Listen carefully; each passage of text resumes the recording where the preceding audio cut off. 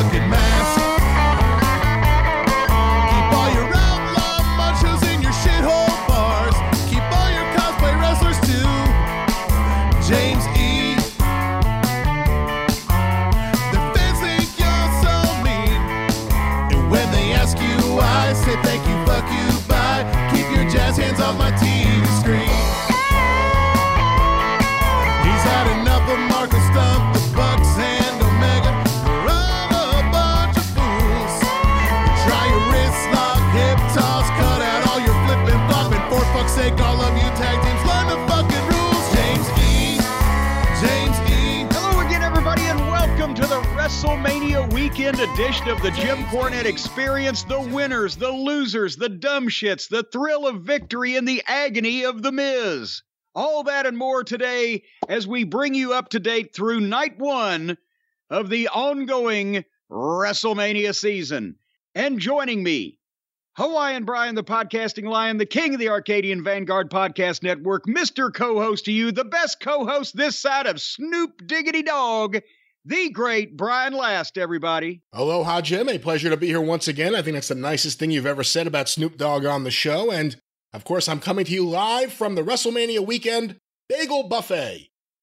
Oh, you have the entire buffet spread out. You got the plain bagels.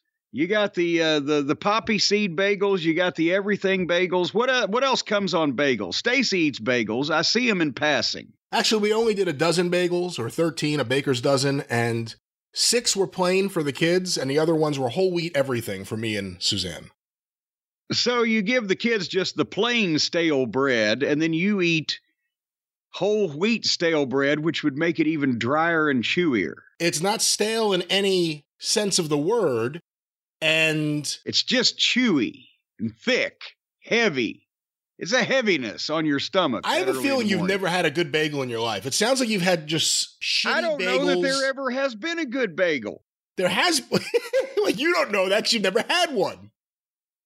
Well, and I haven't seen one, so how do I know they're around? Where have you had bagels? The ones that I've sampled when I've been hungry and at some goddamn hotel restaurant breakfast or in front of me, or a couple of times I've chewed on one of Stacy's, and she gets all the designer bagels. That was a great answer, Uncle Dave. I still don't understand where you were going, where you had a bagel last, what bagel it was. Was it plain? I haven't even had an entire bagel. I've tried various bagels. With what? With butter? With cream cheese? Well, whatever the fuck happened to be there. Usually butter. She does the cream cheese. So you've never had a toasted bagel with butter? No, she toasts them. Who's she? That makes them even harder. She's Stacy? Yes. So she gets bagels actively? She loves bagels. Okay. You're just difficult. She gets all the designer bagels and everything, all of the imported bagels from Bagelivia, wherever they fucking come from. The whole wheat bagels end up, to me, tasting better than the regular wheat bagels. Well, I'm on the whole wheat bread now to begin with because I'm trying to do low carb and more Farber in my diet. Or is it Faber? And so, Fiber. Well, whichever. And I'm not a big fan of the whole wheat thing, the whole wheat thing, because I like my soft, delicious, white bunny bread with mayo. Well, maybe a little chewy granola bar, maybe a little juice box with that. Oh, fuck's sake. How about a Sprite Zero and some biscuits and jelly? Some biscuits and jelly. Can you please pass the jelly? I wish I could have passed on the past couple of days. I'm beleaguered and woebegone, and not because of WrestleMania, which I'm going to say a number of good things about, but because of the 48 hours it took me to get there. Again, for the people keeping track, if this is not a rerun of last week's program, Friday, severe thunderstorms overnight, high winds, rain coming down in buckets and sheets, power outages, severe warnings, potential spin-ups. The entire weather crew at WDRB television, headed by my boy Mark Weinberg. Boy, he's a weather nerd. If you need to know something about the weather, this motherfucker will tell you. But they're all on the air broadcasting, all the weather radar. Then, of course, I was ready to go to sleep about 9 o'clock Friday night, as usual, yawning my little head off after a hard day's work, wanting to put my head on the pillow. But no, I got to sit up and watch the cataclysm unfold, make sure that we're not all blown away in our sleep.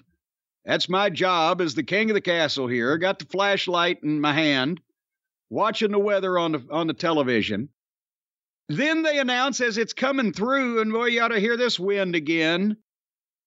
They announced the Kroger's in the shopping center about 2 miles north of me as the crow might fly, because there ain't no direct road, so you'd have to fly. They say we're getting a report of green lightning. Have you ever seen green lightning, Brian? Never even heard of it before, no. Well, that's because there's no such thing. They were getting a report of green lightning. Actually, it was transformers blowing.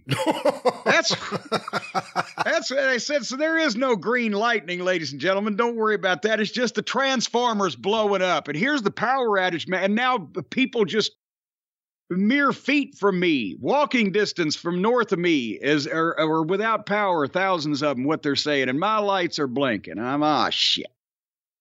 But it stayed on, and about 3 o'clock in the morning or so, they go back to regular programming, which, by the way, they went right into a rerun of the 11 o'clock news where the headline story was, severe weather coming, take cover. So now they've War of the Worlds, motherfuckers. It just happened. God damn, it's coming again.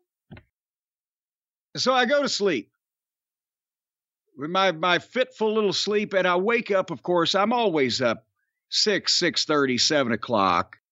But now I don't wake up till 8 o'clock and it's broad daylight and I startle myself awake. And now here the second part of this fucking weather fiasco is coming, because now that the thunderstorms have blown through, they've been forecasting this, another high wind alert and wind gusts. Well, it's sunny and bright, 50 to 60 miles an hour.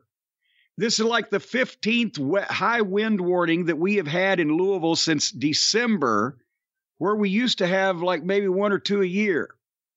Chicago, the Windy City, has had 4 of them, I think they said. So now, again, same things happened last weekend. Same thing happened a few weeks ago when I ended up with a city bus-sized fucking tree on my fence. The wind is blowing. You're looking at it's howling and gusting, and shit that ain't nailed down or set aside in the right place is blowing across people's yards. And the trees are bending as far as you think they might bend. And so I'm shaking like a dog shitting peach seeds. What's coming at me next? I don't go anywhere or do anything dangerous anymore. So now disaster is coming to visit me at my home every week. So I think I'll watch SmackDown to take my mind off this. So I watch SmackDown. And then I'm going to watch the Hall of Fame ceremony, which, Brian, as you know, is not on regular television. It was on the Peacock. For people who wanted to see the Hall of Fame, they had to tune into Peacock. So I've explained this, but for the younger and newer listeners, every television now that I have in the house, mine in the office and the TV room, where my domains are televisions, and especially the TV room, I have the cable box with the proper remote to watch TV the way God intended it, plugged into a fucking wall, right? But now, Stacy, the bedroom TV and the new TV and the new remodel, they're the smart TVs. So at least I can go up in the bedroom and lay down in bed on my Helix mattress and be comfortable and watch the Hall of Fame, because it's a smart TV. So I go up there and I hit the button for Peacock, and it says, cannot play Peacock, check network connection. Apparently the TV's not as smart as it's supposed to be. It may have flunked some of its courses. Was it hooked up to the internet? Well, it always has been before. When you hit the button that says Peacock, I know Stacy put it all that on there anyway. So she's, well, you want me to look at it? I said, no, God damn it. Because as we know, there's no on-screen fast forward on Peacock, and you combine that with the fact that the smart TV only has a remote with 4 buttons on it, and you either got to know how to do everything or it wants you to do everything on the fucking screen, which goddamn is so much work, it kind of negates the idea of having a remote control to save you work. But if you watch on Peacock and you press pause and you build up a little bit of a flow, you can fast forward or rewind. You can, yes, and you can, but you can't see where you're going. On this fucking smart TV remote I got, it's just got a button that says forward, and then on the screen, the counter is spinning, and you got to kind of guess where to hit play again, and then you've gone too far. It's a goddamn mess, which wasn't bad it wouldn't be bad for the Hall of Fame, but when you're trying to skip the 5 and 10 minute entrances and other things on a regular show, it's a pain in the ass. Nevertheless, I come up here in the office and watch the Hall of Fame on the computer because the mouse is more precise. And then, as we mentioned, I was not looking forward to the first night of WrestleMania to begin with because you can't get it on pay-per-view here in Louisville, Kentucky. WrestleMania, the spectacle that made the pay-per-view business, not available because of Roy Jones fucking Jr. So I had to watch night 1 on the cock too. And that pisses me off. I want WrestleMania on real goddamn television, like it was supposed to be. Does Vince need to come back and strong arm the cable companies again like he did to ban Crockett? He doesn't have the leverage. He decided to go put his pay-per-views behind a paywall. Well, I don't care if he puts them behind a glory hole. I just wanted the opportunity, the chance, he's always big about giving opportunities. Well, I want the opportunity to see WrestleMania on cable television where it's supposed to be, instead of goddamn the Peacock. You're looking for a watching opportunity?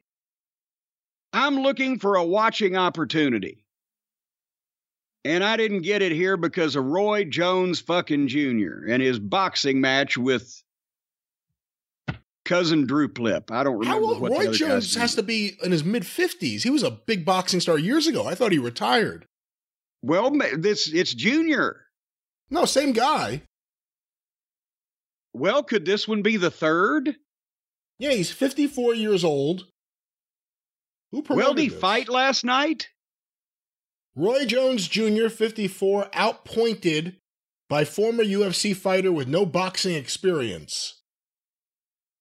What was this? Whatever promotion it was, they should really pat their PR person on the back. The name of it isn't anywhere in here. Well, that's the event that was on pay-per-view from Spectrum Cable here. I'm not maligning all cable television, but we know Spectrum sucks. The concept of cable is sound, but that's what we got to see last night instead of WrestleMania. The showcase of the Immortals was a 54-year-old fucking boxer getting outpointed by a guy that's never boxed before. So there you have it. WrestleMania 39 wasn't seen in Louisville night 1, so instead they can get Game Bred Boxing 4 from Milwaukee. Did you say Gangbang Boxing 4? That is not what I said. No, it is not. I said Game Bred Boxing 4 from Milwaukee. Game bred, is that like farm raised and, ocean harvested? Game bred, or what are they? Is it a cockfighting organization?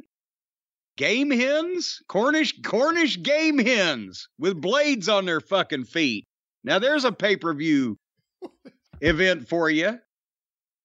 Cornish game hens with fucking gigs on the blades on their fucking feet. What are you gonna call it? And you call it the Cornish game gangbang. I'm spitballing here. You sure are. Well, if they're looking for things to show on pay-per-view instead of WrestleMania, I'm trying to think of something more exciting than old Roy. Anyway, speaking of, before we have a few corrections and a couple of shout outs and everything, but real quickly, what put me in a happy mood this week until the weather turned sour, I'm not going to spend a lot of time on it, but many of the audience would be upset if I was remiss in mentioning the fucking pig got indicted last week. Hopefully the first of many. Let the floodgates open. Of course, I would much rather it be a good, juicy, a felony. But I mean, the guy's guilty of a number of things. It's hopefully all of these arrest warrants will continue to come down now that they've broken the glass ceiling, as they say, and they've gotten it over with. But whether he's guilty of, because we know he is, income tax fraud, he's probably the all-time champion at that. Or whether it's, I wish lying was a crime when it gets people killed or injured or families destroyed or whatever, like when he lied about COVID and caused a bunch of people to die and families to be disrupted, or when he lied about losing the election and is, pretty much ruined the fucking country forevermore because people are stupid enough to believe him. But we could go, he's been accused credibly of a number of sexual assaults. He's an admitted pussy grabber. So whether it's the IRS that wants him or fucking, they want him for sexual assault or they want him for fucking, or the impeachments, if the Republicans had any balls, he was guilty of both of those and those were felonies. Just do the world a service. And if the United States as a whole is not smart enough to protect the planet from this fucking piece of shit, then good, honest, hardworking prosecutors slap him with some kind of felony, stick him behind bars, or at least make sure he can't run again. The world will be safe, and then we can go about the business of doing other stupid things with stupid people. But it's nice to see that things are working out, hopefully, in time to save the world in 2024. We got to make sure that there's enough left of the world after 2024 for MJF to cash in on that bidding war. Anyway, we've got I don't know if it's a correction, it's an opposing viewpoint, a denial, if you will. We said just on the last program we did, that's yours, the drive-through, right, Brian? The very popular drive-through, yes. The very popular and highly talented. I've been a fan of yours for many years. And we had read a letter from somebody who attended a comic convention in Richmond, I assume Virginia. They said Richmond. And said Britt Baker made this guy get out of her autograph line because he was wearing a Cornette face shirt. And he couldn't believe it. Said none of the other people did that. And he named off some names. And I was, well, isn't that a fine how do you do, as Aunt Lola used to say. But now that we said that, we read that email from the offended fanfestee. Somebody got on Twitter, of course, because, why wouldn't they? And then, Britt Baker, how dare you? Did you do this? And she said, no, I didn't, and I would never. And she denied that the incident happened. And now the aspersions have been cast in the other direction, back on who's he, what's he, that I don't have the email still in front of me because it was a previous show, but whatever the guy's name was, did he make this up trying to get some attention? And so if indeed this incident did not happen, then not only do we send our apologies to Britt Baker, but also, I don't think it's a Cult of Cornette member line, Brian.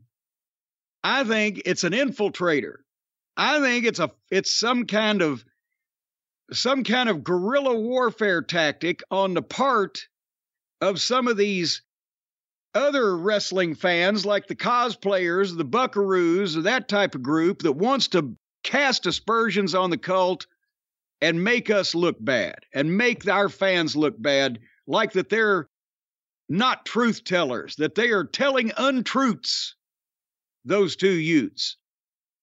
So besides apologizing in this instance to Miss Britt Baker over there, DMD, And hopefully we didn't hurt her medical practice, by casting such an aspersion like that.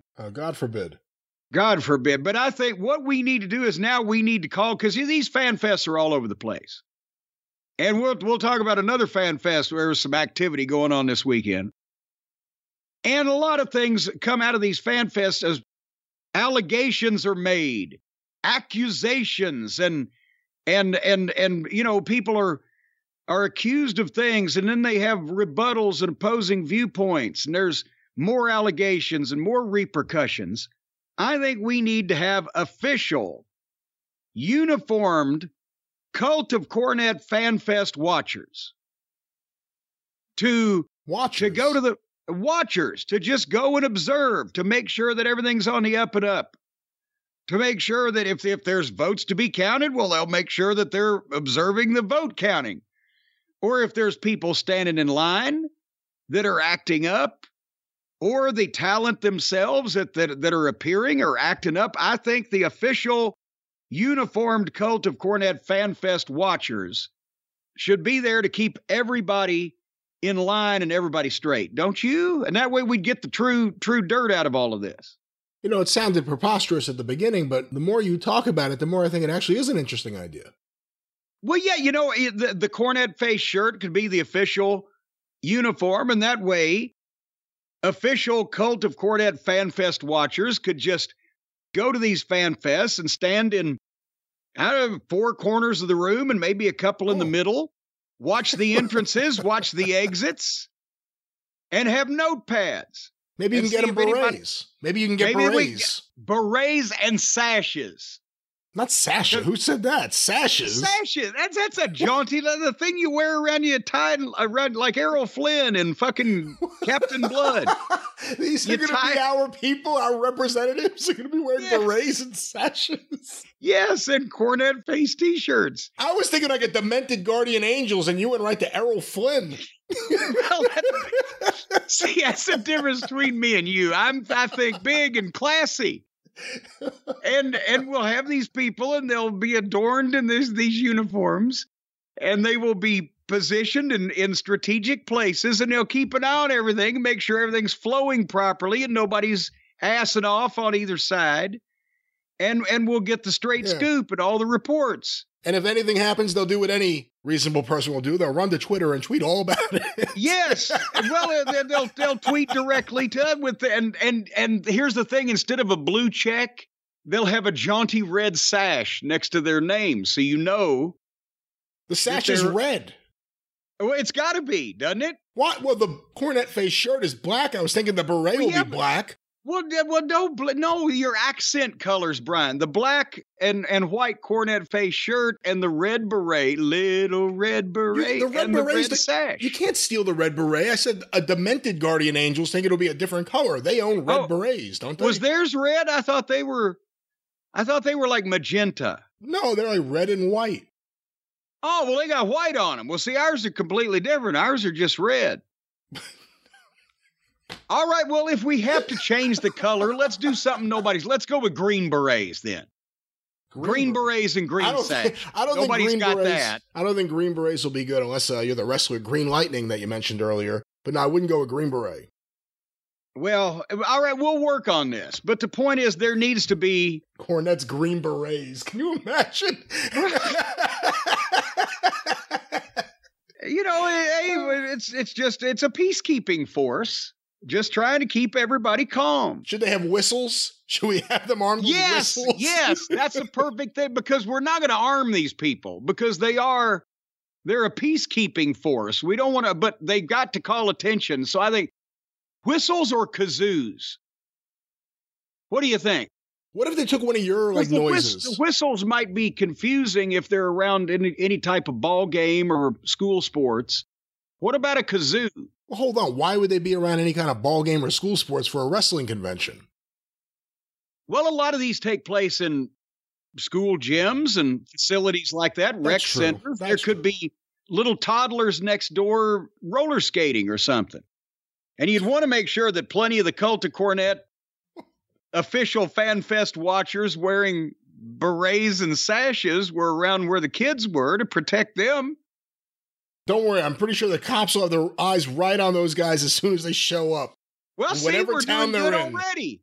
Well, as soon as these people appear, the cops are keeping an eye because they know that the Cult of Cornette Fan Fest watchers are where trouble may happen, and we're proactive.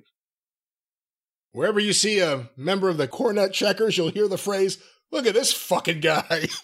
Yeah, that's right. Because they'll be saying, we don't want to mess with him. Look at this fucking guy.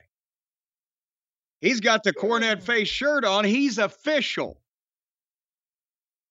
I still think the beret needs to be black, but if one of you actually dares wear anything resembling any of this outfit that Jim just described, let us know. I don't think the black beret shows. What if you got black hair? Now, if you're a nice, attractive blonde, or even a girl, if the the beret has to match the shirt, I think, and the shirt's black and white. Don't you think? Well, then a white beret. That's the good guys wear the white hat. But now you've solved it. See, it's like you know what? Little give and take, little back and forth, spitballing until something sticks. White berets and a white sash and the Cornette face T-shirt is the and extra.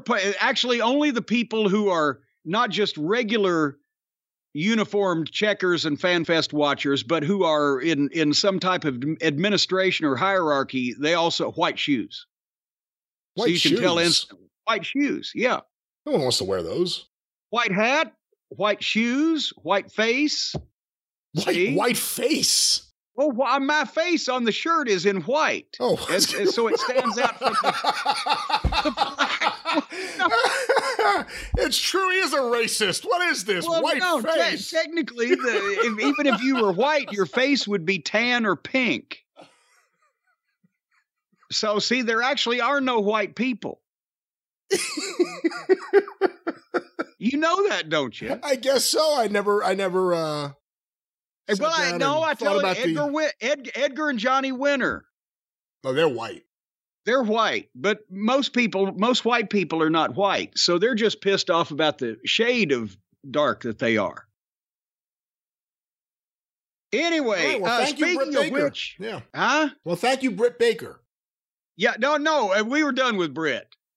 But we apologize. But if you want to be officially uniformed as a member of the Cult of Cornette, we do not have the sashes nor the berets ready yet, but we do have the Cornette face shirts and so much more at jimcornette.com. And it's this coming Saturday, April the 8th at noon Eastern, the Big Spring Spectacular Sale, where all the new stuff, never before seen, goes on sale, including the big breast cancer pink and black action figure, the limited edition. We've got 1,000 autographed figures going up, and $10 from each figure purchased goes to the American Cancer Society to fight breast cancer and all kinds of cancer, because fuck cancer. And this figure also obviously comes with a pink and black racket and the headphones and the microphone. And you can see pictures of it right now on the homepage at jimcornette.com. That goes on sale Saturday, April 8th at noon Eastern. And we know how these things go, and I'm going to get bogged down.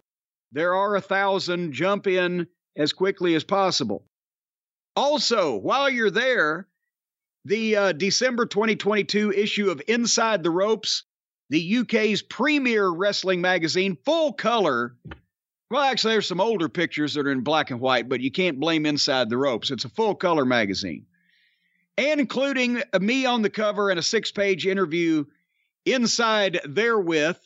Did I mention the best-selling issue in the history of the magazine? And those can be personally autographed and available at jimcornette.com. And also the DVD of the Inside the Ropes sit-down show in London in October of 2016 with myself and Jim Ross, guest starring Bret the Hitman Hart, hosted by Kenny McIntosh.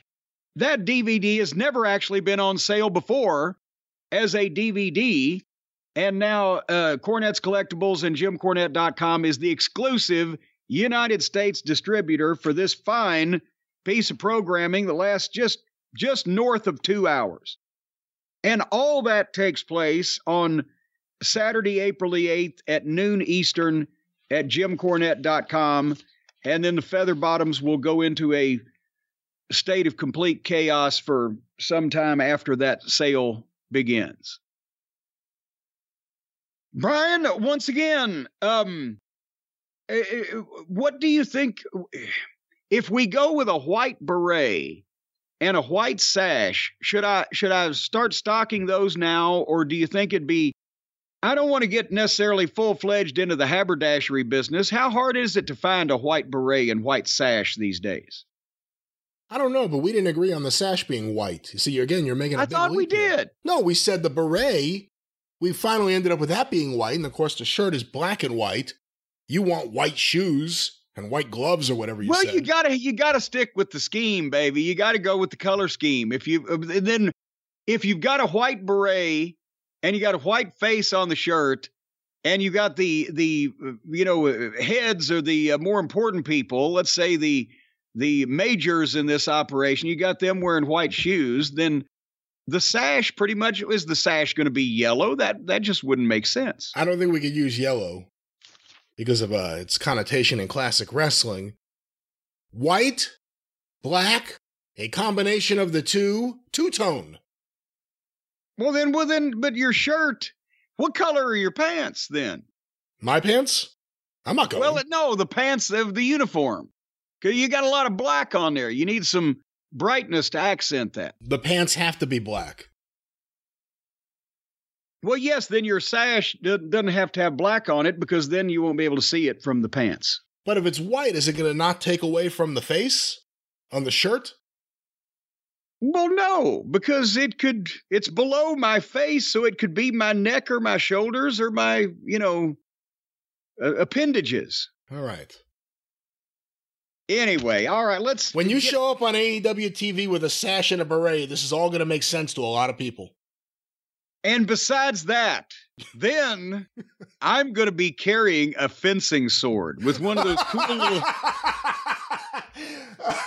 cool little hand guards around it too. Well, on God. Will you have your own musketeers? You know what? I am, and I'm going to be a pirate. And really? you know where where a pirate keeps his buccaneers? Under his bucking hat. That's where.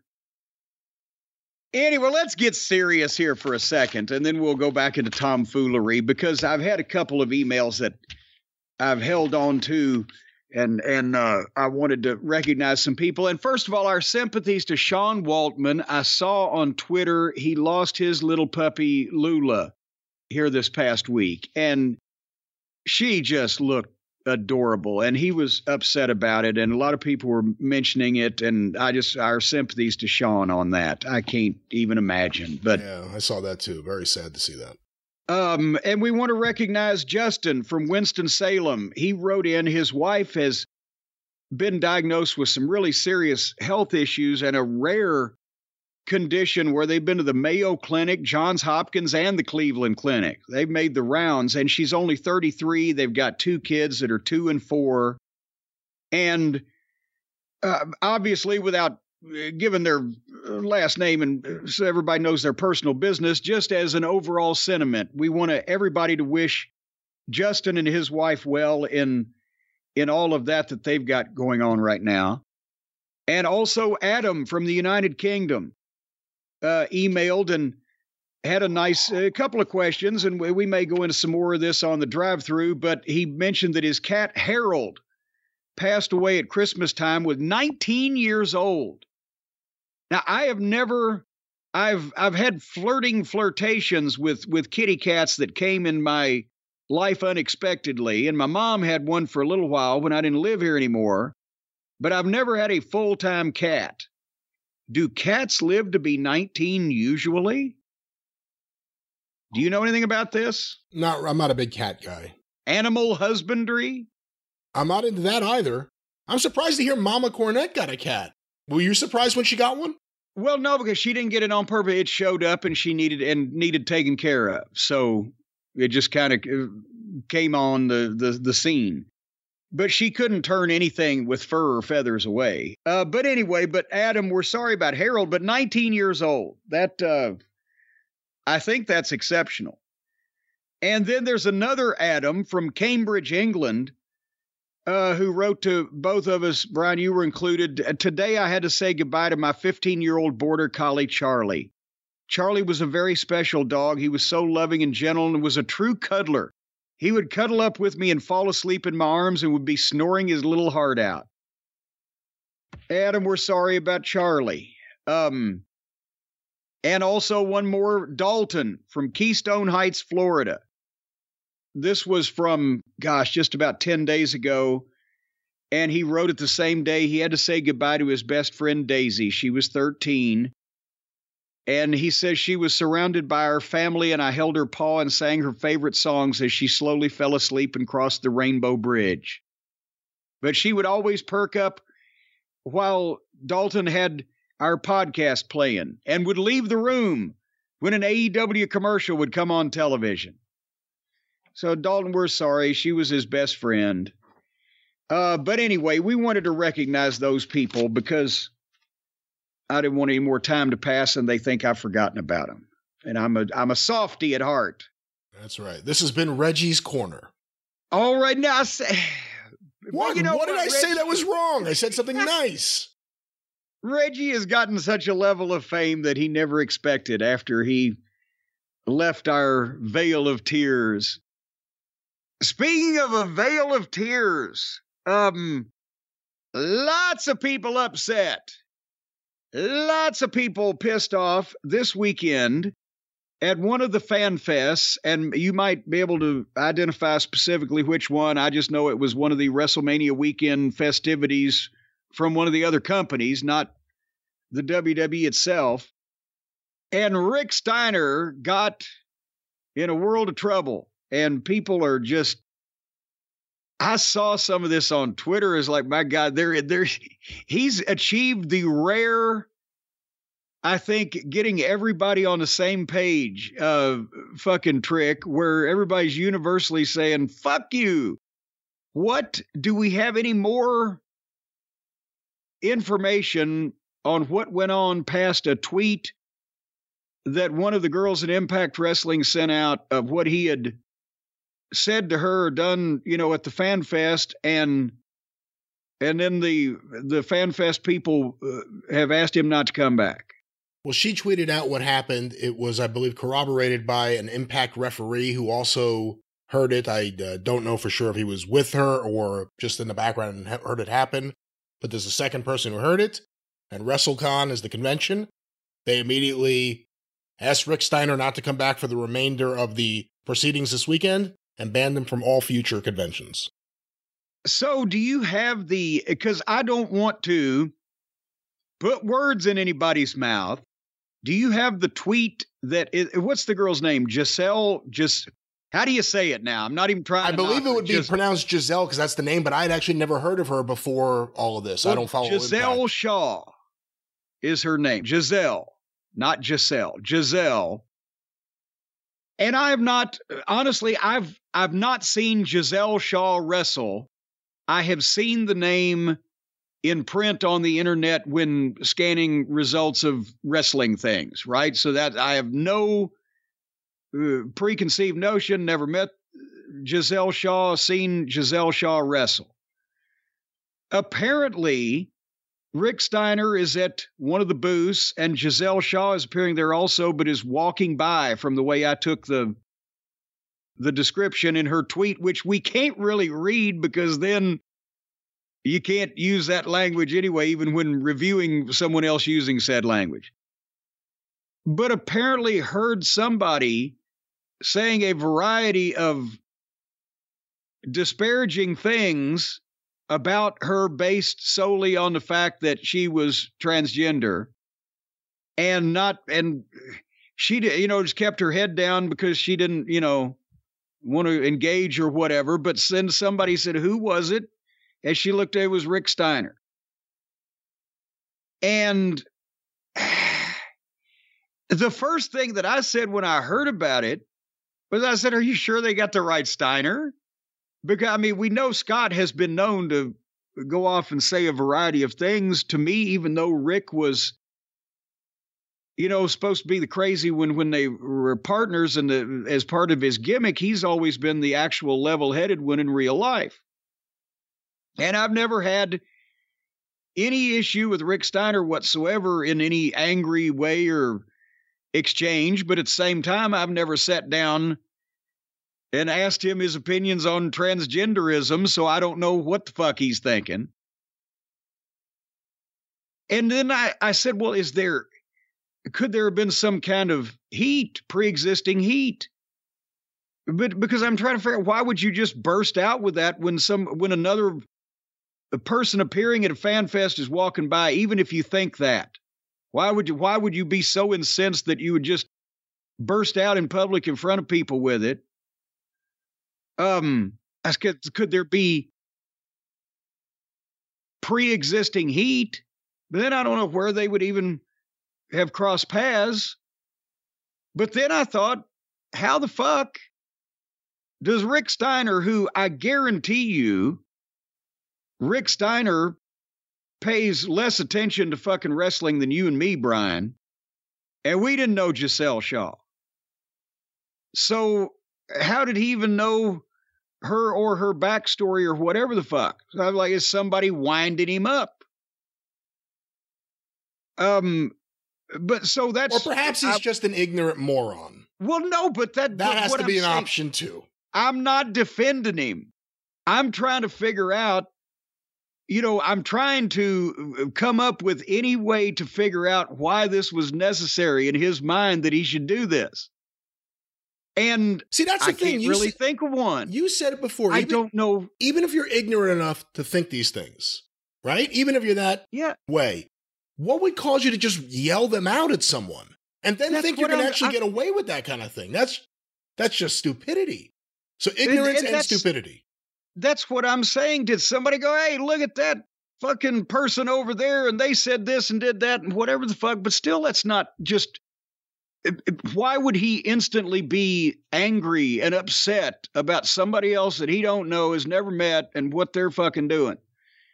And see, that's where in transphobia, again, I don't know if it's fear of trans people or it should be trans hatred, because then you hate trans people. Rather, he wasn't running in fear from her. He was, fucking maligning her. But I don't get the whole idea. If Giselle Shaw, for example, if somebody gave me a videotape of her wrestling the Invisible Man or fucking doing a dance routine with pockets, then I might be able to work up a fucking promo on old Giselle, because that's my area, wrestling. I don't hate trans people. I hate trans people that are rotten fucking wrestlers. I don't hate Asian people. I hate Asian people that are rotten fucking wrestlers.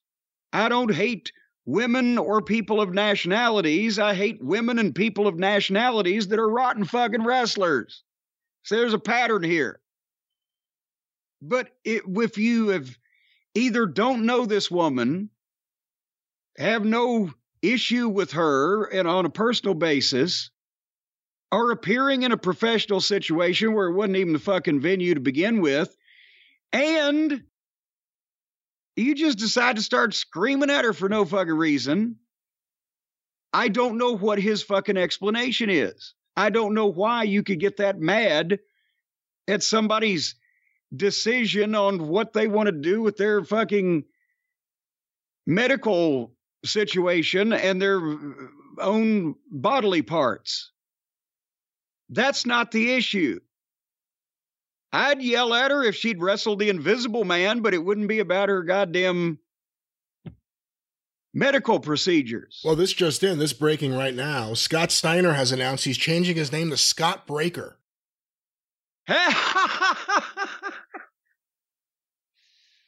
Yeah, can you imagine this weekend of all weekends? Poor Braun. But anyway, no, that's not right. This woman didn't do anything to him for him to be yelling at her and belittling her about nothing to even do with fucking wrestling at a wrestling fucking convention. So, And that's probably the last we're going to really see of Rick Steiner in any of these things. That's the other thing, like Rick Steiner, it was like he just, for whatever reason, felt the urge to do this. There are repercussions now. So it's kind of shocking. And then apparently after this happened is when he went to the Hall of Fame ceremony. Oh, well, and boy, I'm glad they got that in real quick before everything spread. Yeah. But, again, he's always seemed like the level-headed one. As I said, I have no idea in the world what his, no, seriously, I have no idea what his politics or beliefs are on shit that I haven't talked to him about. There have been some rumors, or at least some people who have said that maybe he's a bit radicalized politically. He's a bit of a what now? Radicalized politically. Radicalized. Like he's on like the local school board there, and apparently some of the things he stands for are, a bit out there. Oh boy. All right. Well, you never know. Maybe he and Drake Wirtz could run for president and vice president of the Dickheads Society. I don't know.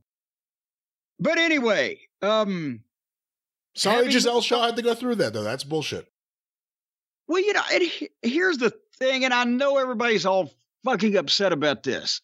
I have said before, I admire the commitment because I've had serious mental anguish wrestling matches with myself in the past on whether to go to the doctor and get a goddamn wart removed. Right? I don't like to think about any of that shit. So for someone to be convinced enough that that's the thing for them to do, to go to those lengths, I'm not going to fucking argue with them. Unless they're rotten fucking wrestlers and wrestling the Invisible Man. Then look out. And hey, how come everybody said I was transphobic when I said Sonny Kiss looked like a drag queen who got off her day job at the Tropicana? And everybody said, well, that's a fucking slur. You can't call them that.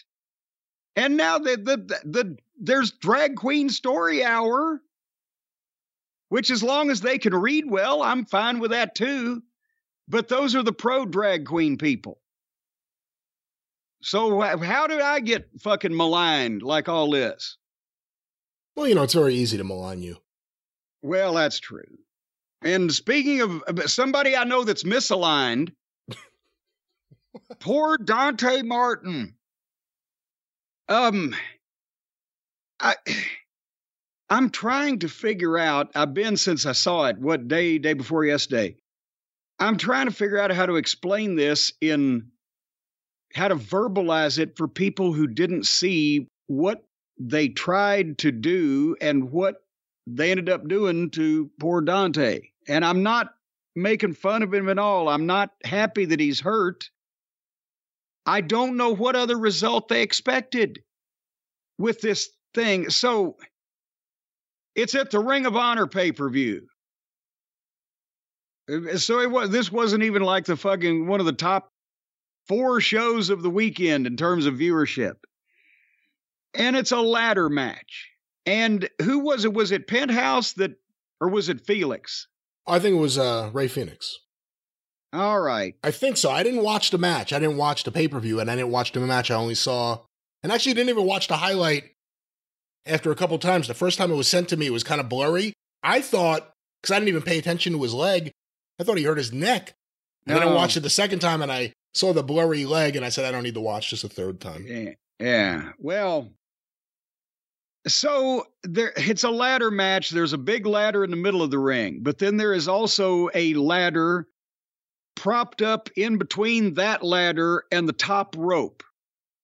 And then there are, I don't know whether it was 2 or was there 4 where they stacked up on top of one another, tables galore outside on the floor.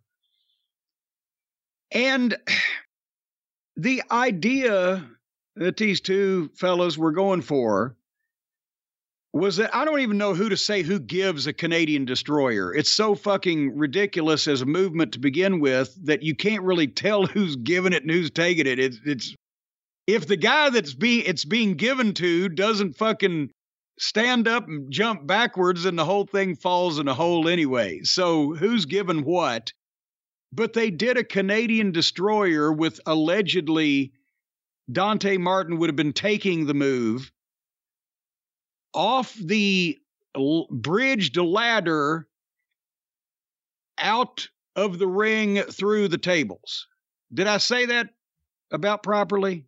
I think so. I mean, it was a lot. It's hard to describe whatever that was. There's a lot going on. It looked like my goddamn Tinker Toy set when I was in Lincoln Logs when I was a kid. And I'm so old, Abe Lincoln actually fucking chopped those logs. So the whole thing is, it was unnecessary. It was too dangerous. It was another attempt for one of these young kids to try to get himself over, and for the Felix, who's already over in his environment, try to help the young guy get over. And boy, this will be a great spot, whatever. But he's broken either his leg or his ankle. I haven't heard anybody say what, but obviously the way that the lower part of his leg was flopping to the side, something broke somewhere. The exact location, TBD. Because what happened was they were thinking once they did that flip that they were just going to go straight down through the goddamn tables. Again, I didn't excel in geometry and trigonometry and all that stuff that you do in school in math to be able to figure out speeds and angles and momentum and etc. But just, it would bear fucking common sense that when you go off that flat ladder and you're spinning in the air and you're fucking 8 or 10 feet up, that before you land on the tables, you would continue to spin. And that's what he did. By the time that they got to the tables, Dante Martin was already over on his stomach and headed down to the floor feet first, and his legs got under him and the table and everything broke, and so did something in his leg. And when are they gonna fucking stop and think about what they're doing? And besides that, it not only possibly damaged this kid's entire career, because we've said the one thing he's got that's unusual is his leaping ability, and that the height that he gets and the hang time. He's not a great promo, and he's not got a real expressive face, and he's not got a physique, but boy, they loved the high flying stuff. Well, now he just broke part of his leg. But also, when you go that far, you're going that far for nothing, because the setup looked so phony.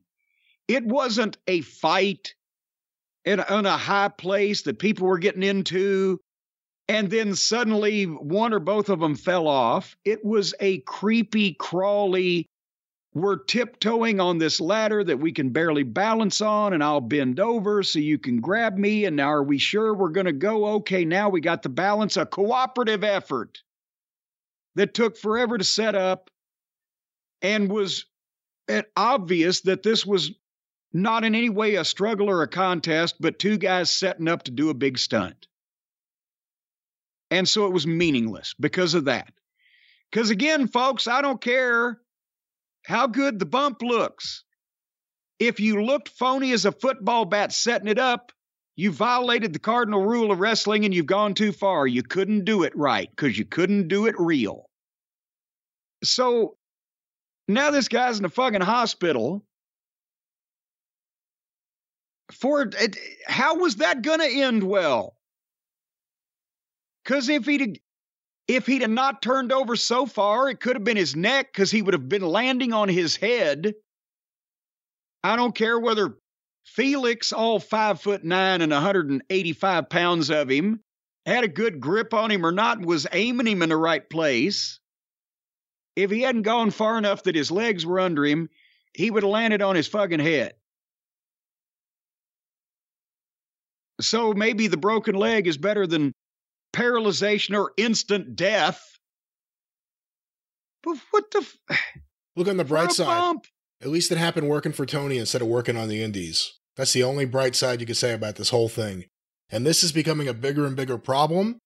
And I think the smart people in wrestling and around wrestling are aware of it.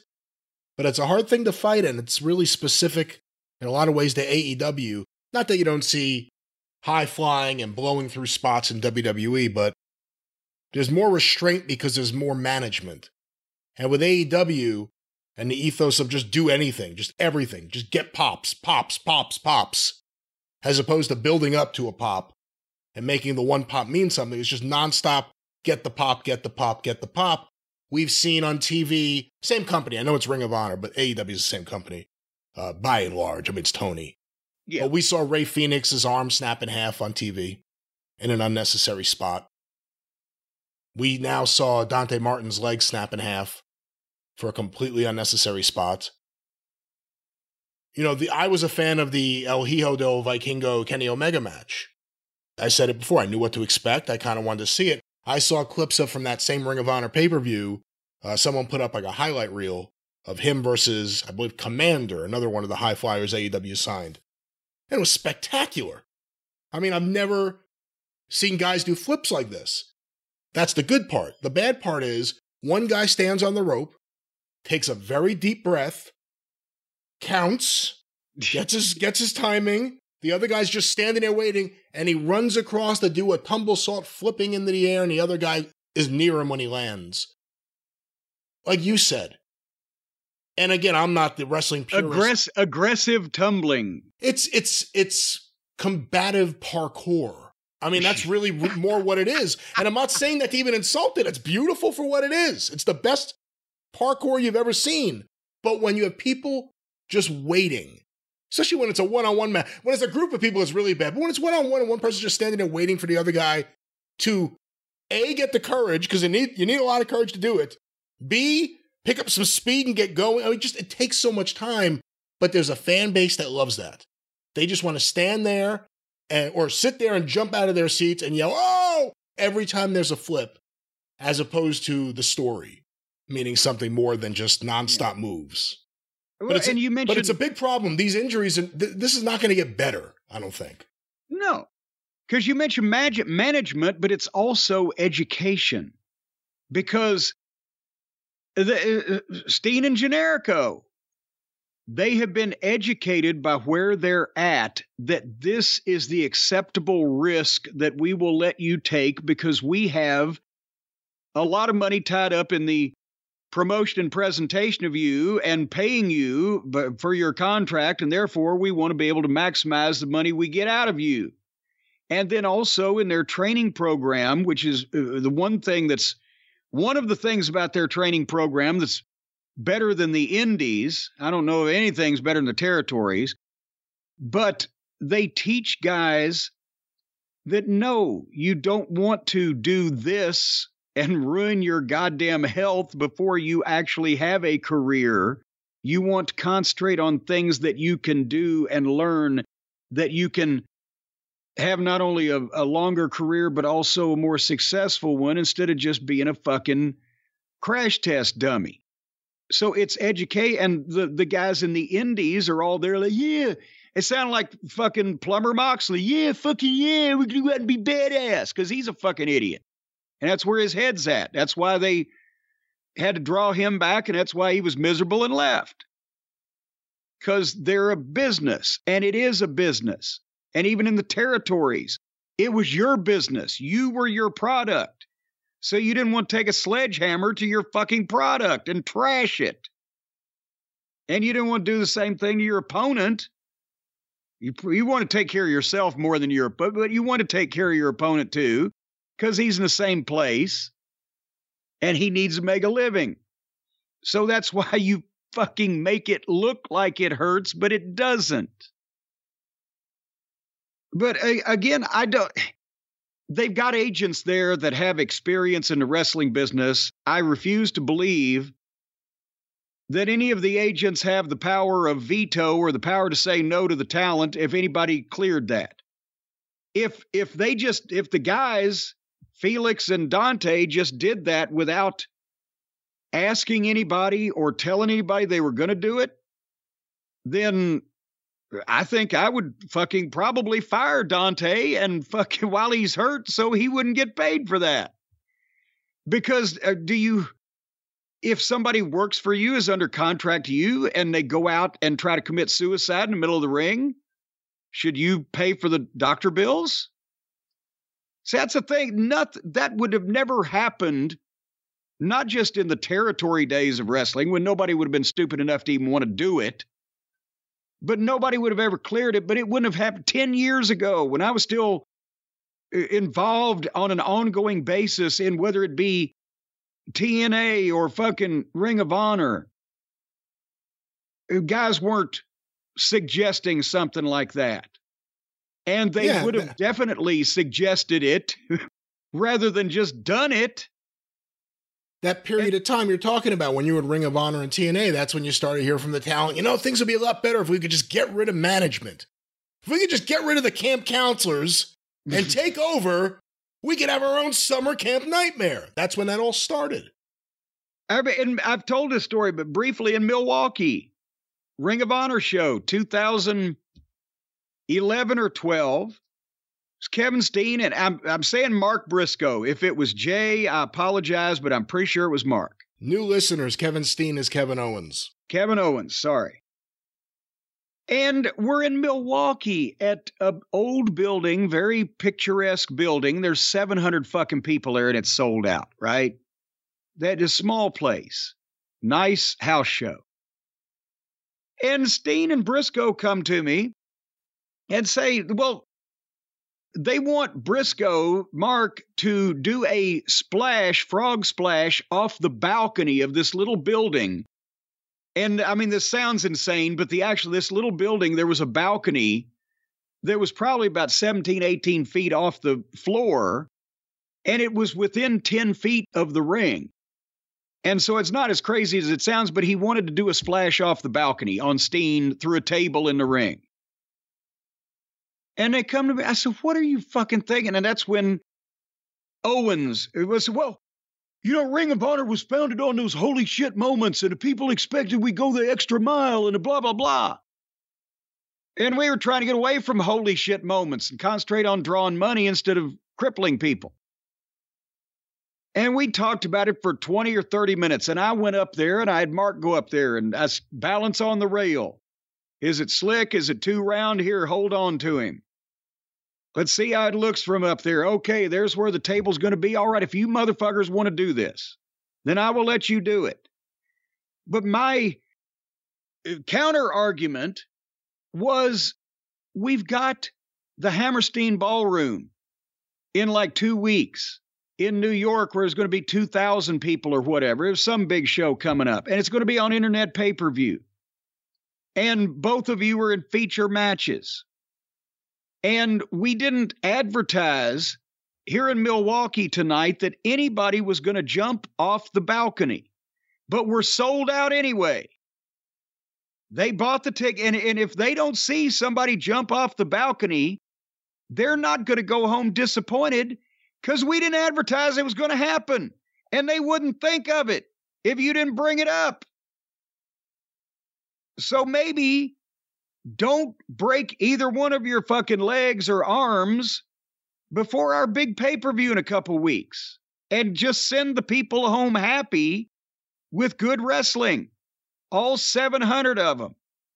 If you can get out of the goddamn balcony at the Hammerstein Ballroom in front of 2,000, maybe then fucking jump. But there was never any context of where you are in your goddamn life. They wanted to do everything, everywhere, all the time. So anyway, we hope Dante is feeling better. Go ahead. What's going to happen when someone breaks their neck? I mean, what can AEW? Well, they already did, technically. Well, that's true, but when think about it, twice. Starks in the AEW and Big E in the WWE. I'm talking about specific to AEW because we're seeing. Well, I'm just saying it's happened in both, but yeah. I mean, what can you say if someone says, if something really, really bad happens, you can't say it's not expected based on what's what kind of stuff you're doing in your matches and the injuries that are already happening. And it's just, to me, it's just not smart. But you know what? Parkour. It's parkour. Hardcore parkour.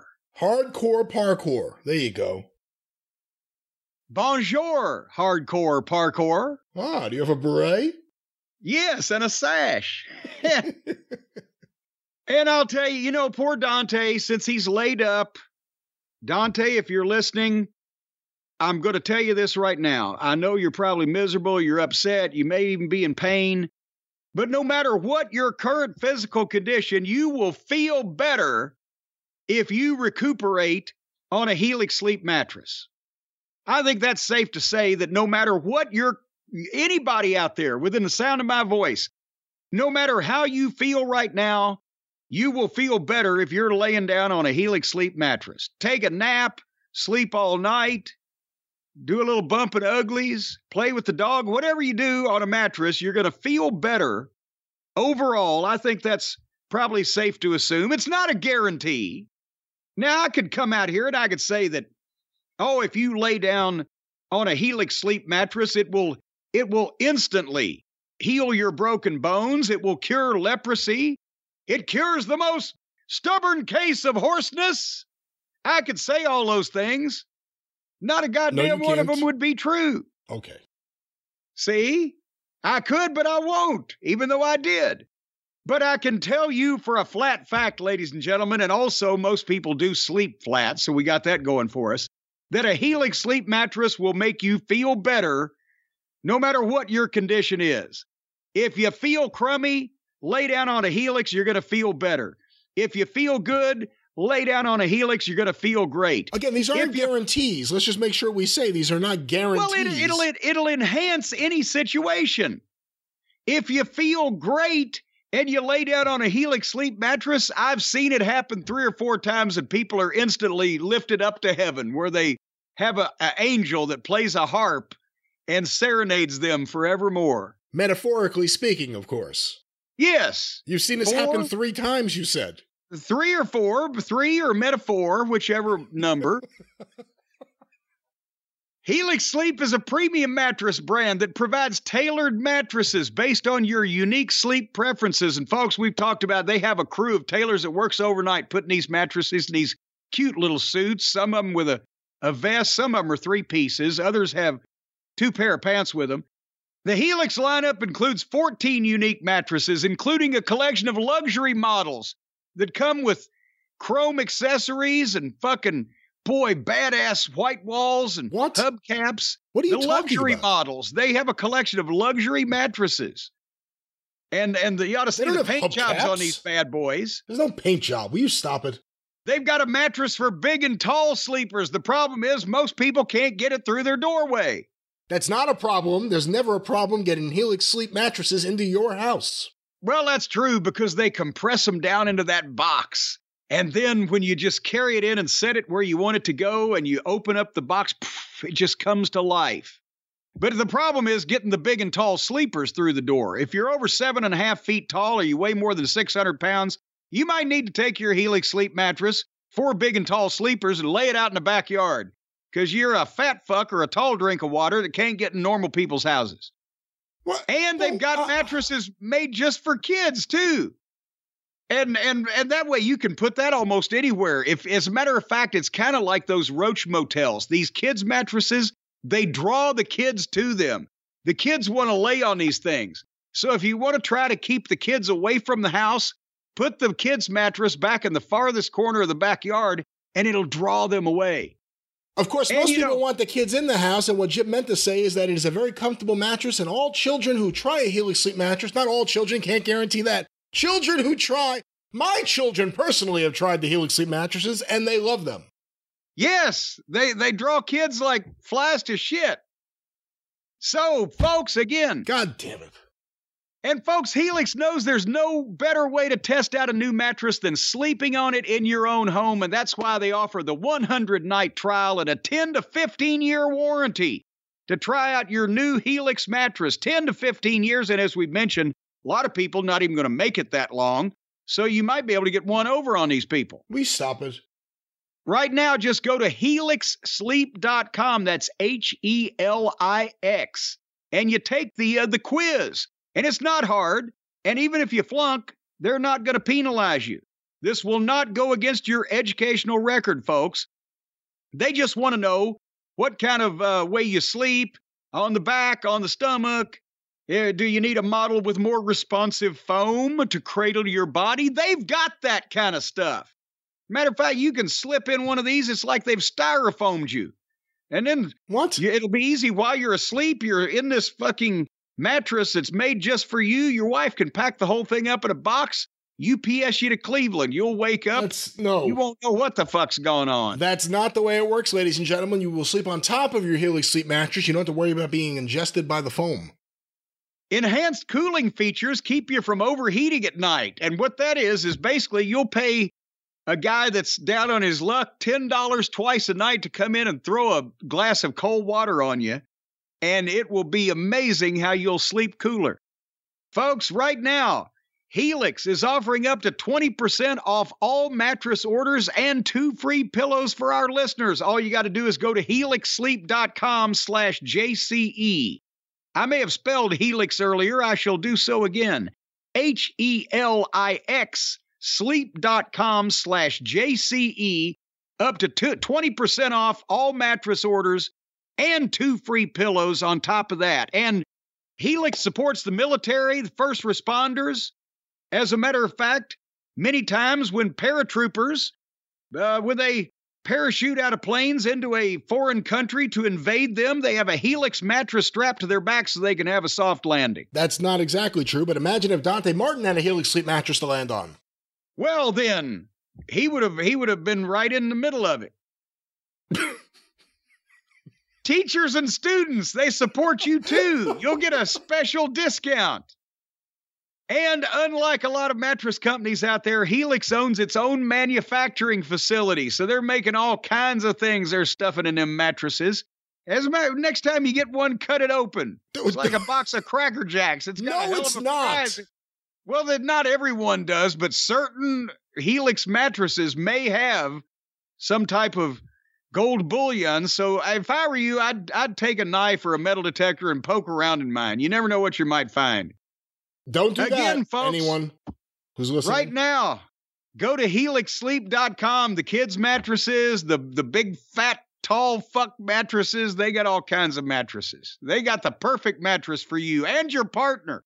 Get your partner an extra mattress, and you won't have to sleep with them either. The kids and your partner will be out in the fucking yard.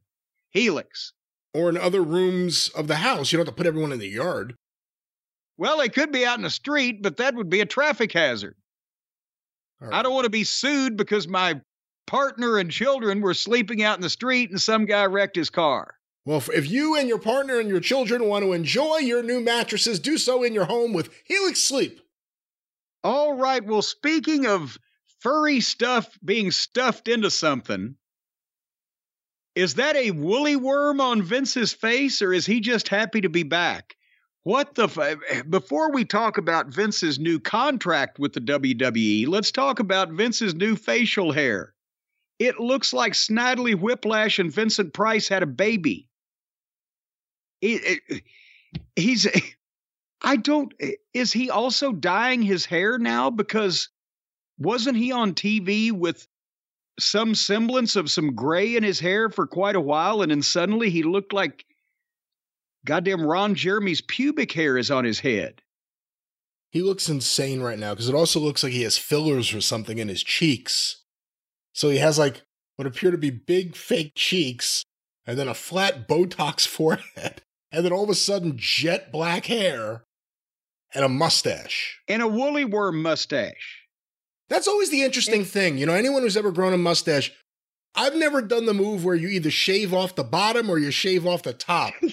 Like I've always just had whatever's there, that's what grows. In between the nose and the lip that's kind of the area, but this is just it's like somebody took a fucking Sharpie to him while he was asleep. And how does that, when you're almost 80 years old and you've never had something like that before in your life, how does that idea strike you? I think you hit on it earlier on joking around. He remembers being a kid and seeing Errol Flynn in movies. And he's like, you know what? I always wanted to be swashbuckling.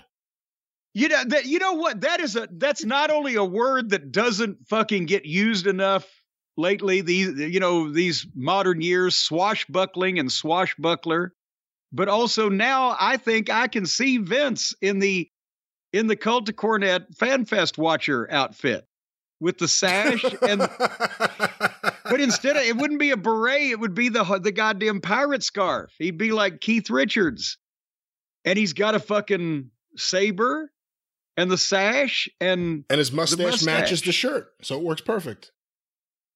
I understand maybe the idea of, well, if you're a public figure and you want to color your hair a little bit, but after people have already seen it, who goes gray and then goes back naturally? Does that happen? So No. once Paul McCartney. Yeah. Once the paralegal is out of the bag, so to speak, once that something has been revealed, then you can't go back, can you? He can't make all the people that saw him with gray hair sign an NDA. It looks to me like he got work done on his face. For you to be that age, after all these years on TV and knowing that you're never going to have, even in a perfect world, you're going to not have that sort of presence on your television show ever again. All of a sudden, he looks nuts. Something's going on. He looks nuts. He looks nuts. You know, the whole thing, like he was going to grow old and still be this bodybuilder. Like, for an old man, he's in great shape. But his face all of a sudden has this transformation and he looks like another person. Maybe it's just he missed Halloween all those years when he was working constantly and didn't celebrate, any kind of holidays. So now he decided he's going to go as Gomez Adams. He decided to find Madonna's plastic surgeon. Look at him. He looks like one person from the cheeks down and one person from the cheeks up. Now, wait a minute. Which cheeks are you talking about? The cheeks in the photo with Muda. Well, maybe he got some of Madonna's ass cheeks implanted in his face cheeks. Or vice versa. Hey, the Kiss My Ass Club, the ass in the face spot by Rikishi. These could have been clues that were being dropped. Little Easter eggs. Can you imagine you get into the Hall of Fame? Let's just say you're one of the women's wrestlers. You get into the Hall of Fame. It's just this wonderful career culmination. The celebration of everything I've been through. And you're back there, and you're next to Paul, Triple H. Here's your ring. Want to get a picture? Oh, by the way, right before the picture, who slides right in with a mustache? Vince McMahon. Like, hello! Remember me! If he'd have been twirling one end of it, it would have been perfect. And then we'll get the Saudis $9 billion. But you see, but again, to go back to it, he didn't go like mustache like, I'm working in the forest mustache, or I live in Brooklyn mustache. He went with, like, I'm a maitre d' at a French restaurant mustache. That's a choice. It's an interesting choice. So, are you saying that he visited a fancy restaurant and saw some guy coming out with a fucking tray of Welsh rarebit and thought, I need that guy's look? Either that or Errol Flynn. Those are the two choices. Hey, Errol Flynn's going to make a comeback. And now here's the thing. Let's get into it. Vince has a new contract. So that means that he's, with the mustache and the whole new look, he's reinventing himself and he's going to own all his intellectual property. You're going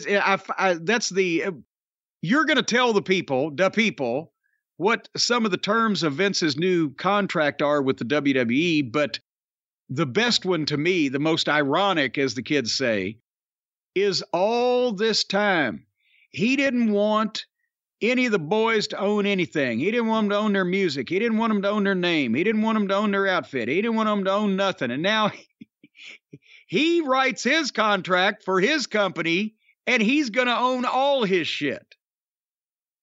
How ironic.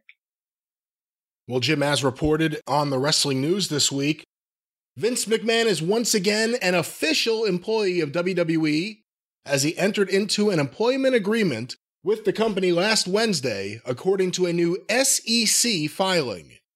The agreement calls for McMahon to remain on as the executive chairman for a 2-year period with an annual salary of $1.2 million, a target bonus of 175%, and an annual stock grant for a total value of $4.3 million. Jesus Christ.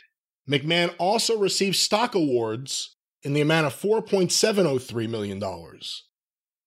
McMahon will also be eligible for a severance package if WWE terminates him without cause, or if he terminates the employment agreement for good reason. As part of the, we'll get back to that, that's fascinating. As part of the agreement, McMahon retains the rights to his intellectual property and life story, including his likeness and name. Well, he's going to be very fairly paid. I think we can say that. And 2 years now, first of all, and I asked you this, we were talking off the air. Is that a 2-year no-cut deal? And if Generalissimo Francisco Franco or whoever runs the place over there in Saudi Arabia, whatever his name is, MBA or whatever, if he decides to buy the thing, does that mean he buys Vince for 2 years? Is it a no-cut contract? Or then does a new owner have the opportunity to say, well, Vince, maybe we don't really need to be paying you all this money. We just bought this thing. I mean, has he installed himself firmly there? And then, like you mentioned, and I laughed, if he terminates the agreement for cause, so if he decides he doesn't like working for the company that he started and he founded and he potentially is about to sell, and he decides, I want to go home, just pay me all the rest of the money. Is that how that works?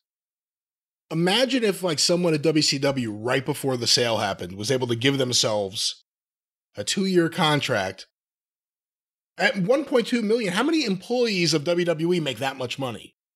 Does anyone? Employees. No. For an employee contract. Well, when you're getting up to, Triple H or, the CEOs or the Nick Khans or whatever, probably, but still 1.2 plus a bonus of 175%. I was about to say a bonus of that plus 3/4 of that extra. Yeah. Plus stock, which he already owns almost all the stock. They're going to print new stock so he can own some of that too. And again, is that, how am I reading that, or how are you reading that? And I'm interpreting that if he's not happy, he can just say, give me all my money and I'll go home. Yeah, again, I have to go deeper into the story. For good reason could mean a lot of things, and who determines what good reason is another story. And then again, he just agreed. We saw that news and kind of it got blurred with all the other things that have been going on the last couple of weeks, but he just agreed to repay what was it, $17, $18, $19 million, some ridiculous figure that the investigation into the illegal paralegals cost the company. So now that he's got that cleared up, he's going to pay himself that money back over the next couple of years. He's not going away. What are you going to think when he is completely all over creative again? Because I think more signs point to that happening than him being out of creative completely. It's starting to look like he's the tentacles of Vince are starting to creep back over different departments. I mean, again, nothing that, all of a sudden we didn't see the fucking gobbledygooker last night at intermission, but the longer he's there, the less willpower he's going to have to resist getting involved in everything again. It's just, that's the thing. They probably were hoping, well, if he comes back and we're trying to rush this sale up and it happens quick, bing, bang, fucking boom, and we're out of there, that may be something people were thinking. But now the longer this goes on, we don't know what's going to happen tonight on the final night of WrestleMania. But the longer this goes on, the more temptation there's going to be for Vince he can't help himself to get into everything. But maybe the timing of the new employment contract and the paying off of the pre-existing debt was because he knows that the fireworks tonight are not necessarily going to be the end of the title match, but when he comes out with Muhammad Ali Hassan or whoever the fuck the guy is, and they shake hands and pose for pictures. We don't know. Then it would be a very fortuitously timed employment contract, wouldn't it? I mean, one way or another, I think that's what that's all about. And he looks ridiculous. I hope he does come out tonight. I want to see that face on the big stage. What's going on there? You're going to see that 80-foot wide mustache on the big Titantron. Vince, come out and play. And then there's the other look where some people keep the mustache like the top of the mustache and then shave from like the middle above the lip area down. I don't get that either. The fuck? Maybe he's going to do a Paul Jones. It's going to slowly morph. It's going to slowly, yeah. For the people who don't know what we're talking about, Paul Jones was a very hirsute individual. He had very black hair and thick hair, and he grew a mustache. It was like a giant, thick thing all the way across from down from his nose to his lip and all the way across to his cheeks.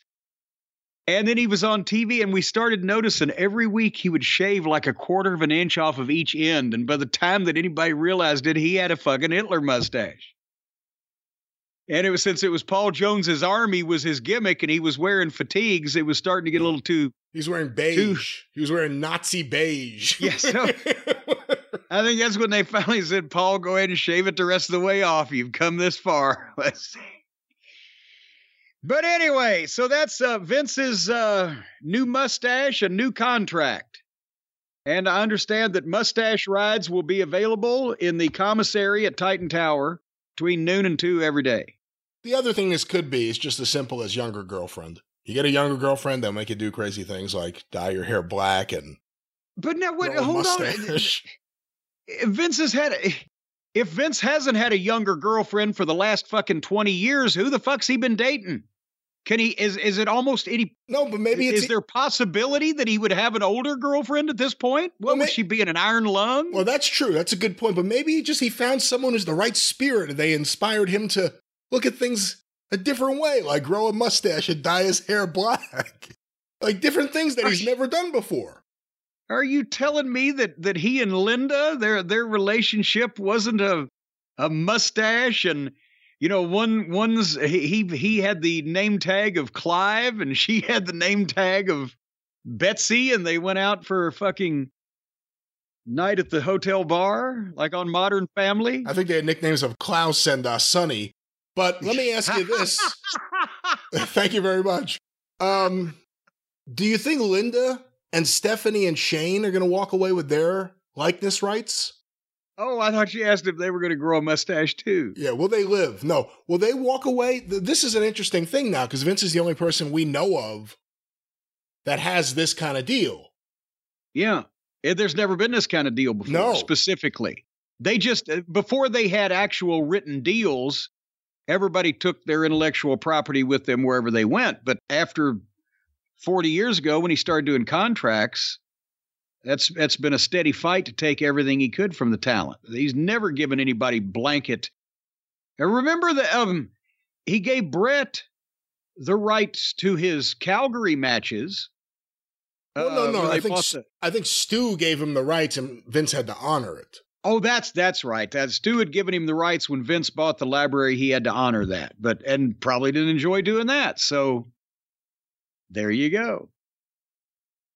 I don't know about. I mean, he needs sideburns. I think that's what he needs. Mutton chops. Yeah, I think he needs to really just go completely different, completely crazy, swashbuckling Vince McMahon. But now there's that swashbuckling again. But now what rights would Linda have to take? You know, she has the rights to 7 minutes of her taking the worst tombstones and stunners ever in history, or Stephanie and Shane may have a point there.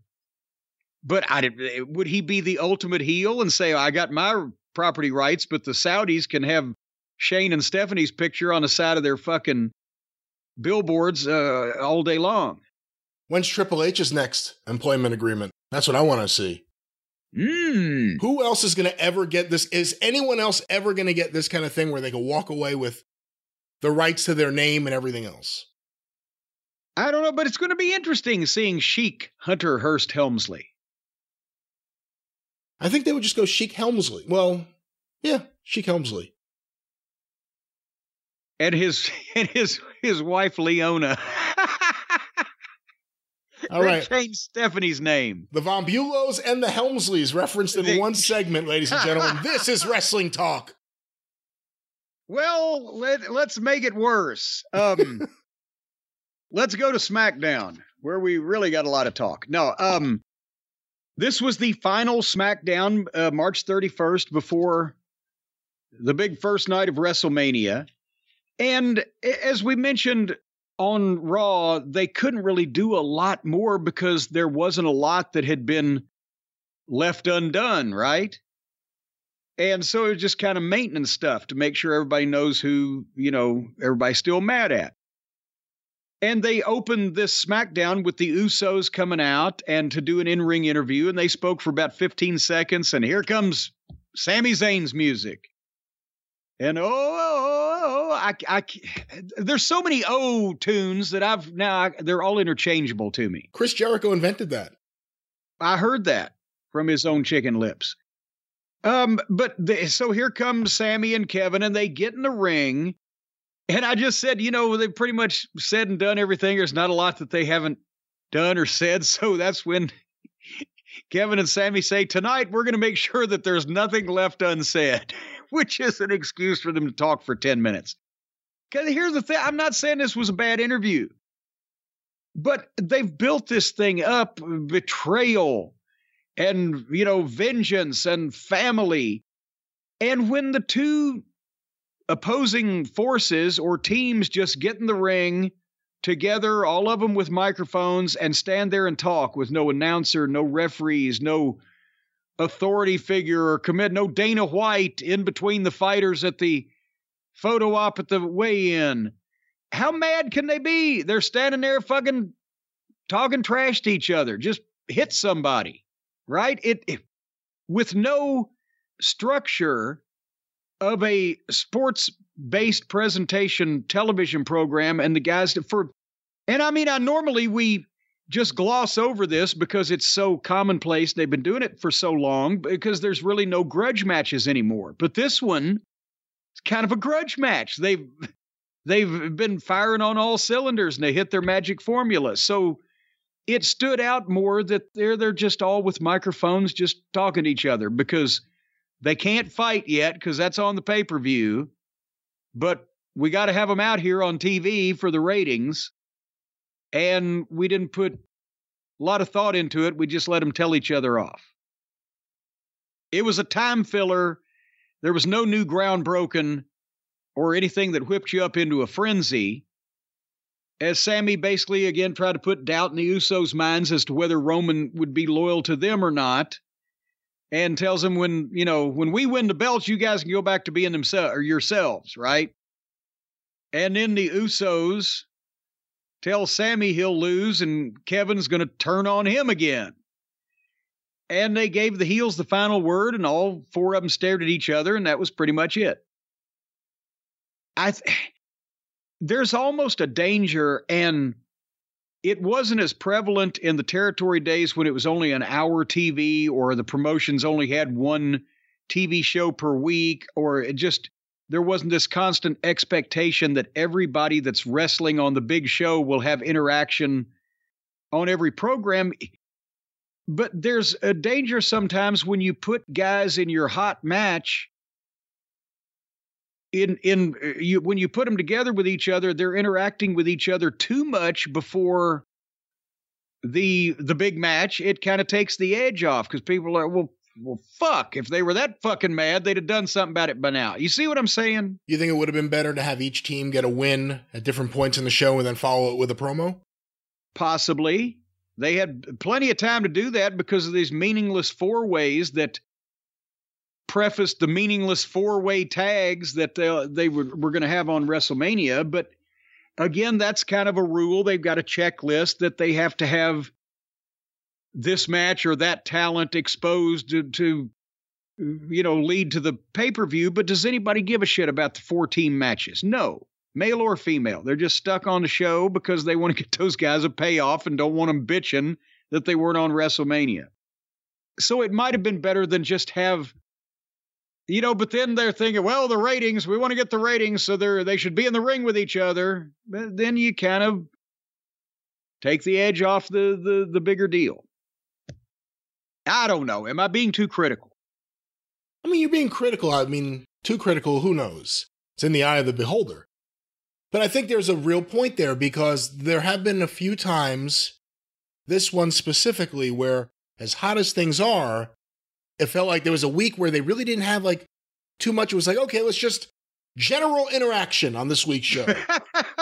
And to what I said earlier, if you had Owens and Zayn get a nice conclusive victory over some team and then follow it up with a fired up promo in front of that house in the town that the show's going to be in, that was a hot crowd, and then have the Usos do the same thing, does that build up interest in the pay-per-view more than just a debate with no touching? I don't know. Yes.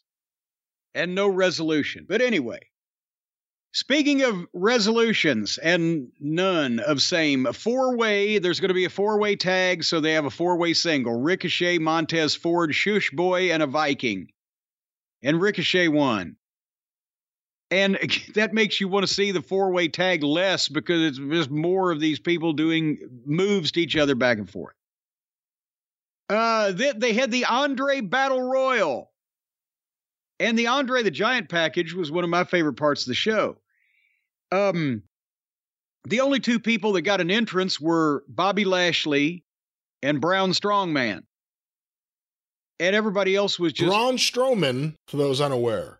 Yeah, and everybody else was just, out there in the ring. And then during the break in between Lashley and Strongman, they have a shot of the Great Muta's dressing room with the Great Muta's name on the door. And a production guy opens the door and comes out wiping green mist off his face. Oh, that Muta. And they say, the Great Muta's here tonight for the Hall of Fame. What wacky Muta. He's always up to things like that. That's the kind of shit, if it'd been Baba, he would have cut the fucking working agreement off again. So anyway, that wacky misting Muta, and then we never saw Muta on this show. That wacky misting Muta. Wacky misting Muta. A wacky waving arm inflatable misting Muta is available at Target. So they ring the bell for the Battle Royal, and there's easily 20-plus guys in the thing, and Michael Cole immediately says Flop Dollar's going to win because he can't get over the top rope. So they're still persecuting that, and Baron Corbin gets dumped in 5 seconds, and I'm fast-forwarding to the Final Four because we got bigger fish to fry. And the Final Four were Lashley, L.A. Knight, Bronson Reed, and Braun Strowman. And the people... were for L.A. Knight. Did you hear that? Not a surprise.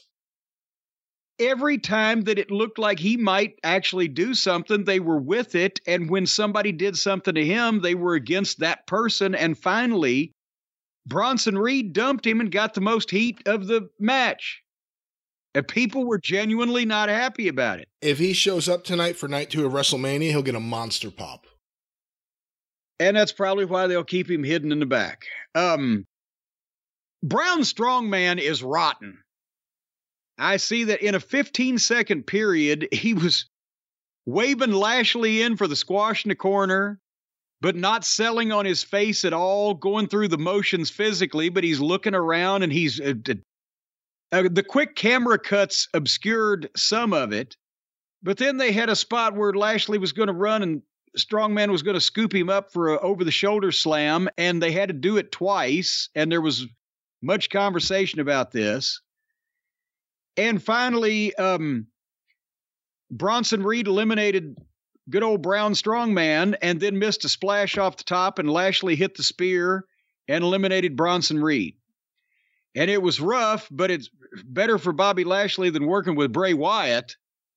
And apparently that was whatever Captain Duty's problem is, Lashley had no match, so they gave him this big win on network television because he was off WrestleMania at the last minute. So that was kind of that. I think he'll be there for night 2 also, and I've said before on the show what I think could be what they do with him, but the story's LA Knight once again.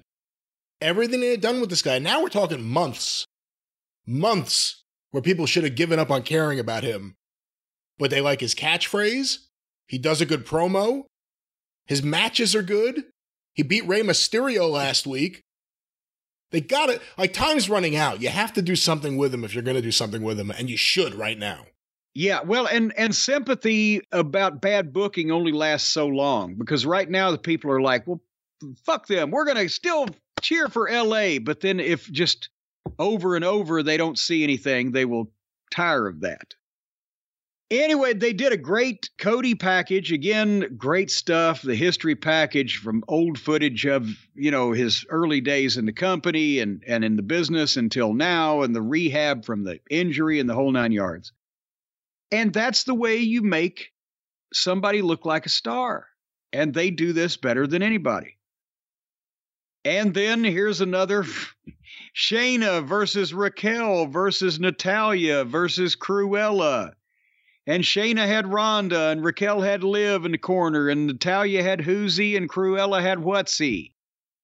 And there's a 4-team girls match at WrestleMania. They're doing the same thing as the guys on the same show. Who gives a shit? Winning team gets Vince McMahon. And boy, in that case, it'd be like a Tupelo loser leave town match where everybody's trying to fucking lose. And then Pablo Escobar in the back with Rey Mysterio recited some dramatic verbiage about the lucha suits being behind him and the drama with his son. This was like a dramatic play reading audition kind of thing. Did you get that vibe? A little bit. And again, I've said, Escobar's all right, but the way they've kind of shoehorned him into the Rey Mysterio thing kind of is the only thing in the Rey Dominic feud program that feels a bit forced. Zelina Vega, I feel bad for her. She had like nothing to do. She just stands there and nods. Like, yeah. All right, yeah.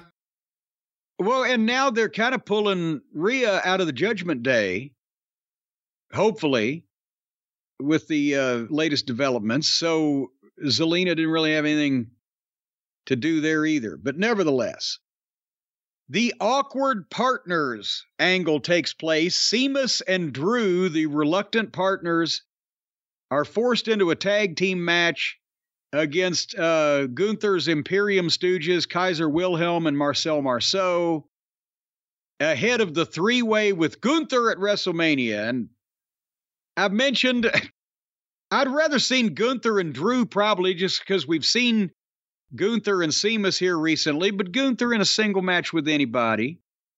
But we get another 3-way.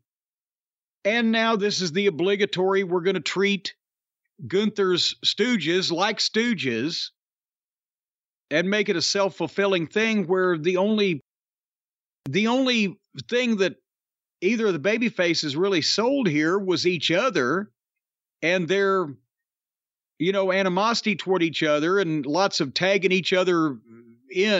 themselves in on each other. But they only lost the advantage when they were arguing with each other. And then they beat the heels flat in the middle. So it's the same thing. Again, with the Usos, there's still an element of they're treated in Roman's programs as two guys for the single challenger to beat up. So how do I take them as a top team? And here, Gunther's tag team is like two flunkies. So how do I take them seriously as any more than cannon fodder? That's my issue with the way they treat the tag teams in these factions. Word came out just this past week that Drew McIntyre's contract is coming up soon, and reportedly, he and WWE are far apart on a new contract. What are your thoughts? I mean, this is a guy that was a champion a couple of years ago. Now he's doing his stuff with Sheamus. I personally am bored with it, but what do you think?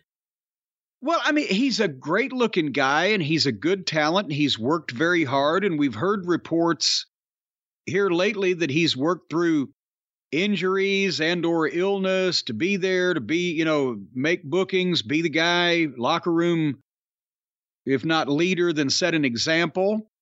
I'm sure he's been doing that also to show them that he's valuable, but without knowing, yes, I'd sign him, but without knowing how much they're paying him or how much he's wanting, that may be the sticking point. Is he a guy that's worth several $1 million or whatever?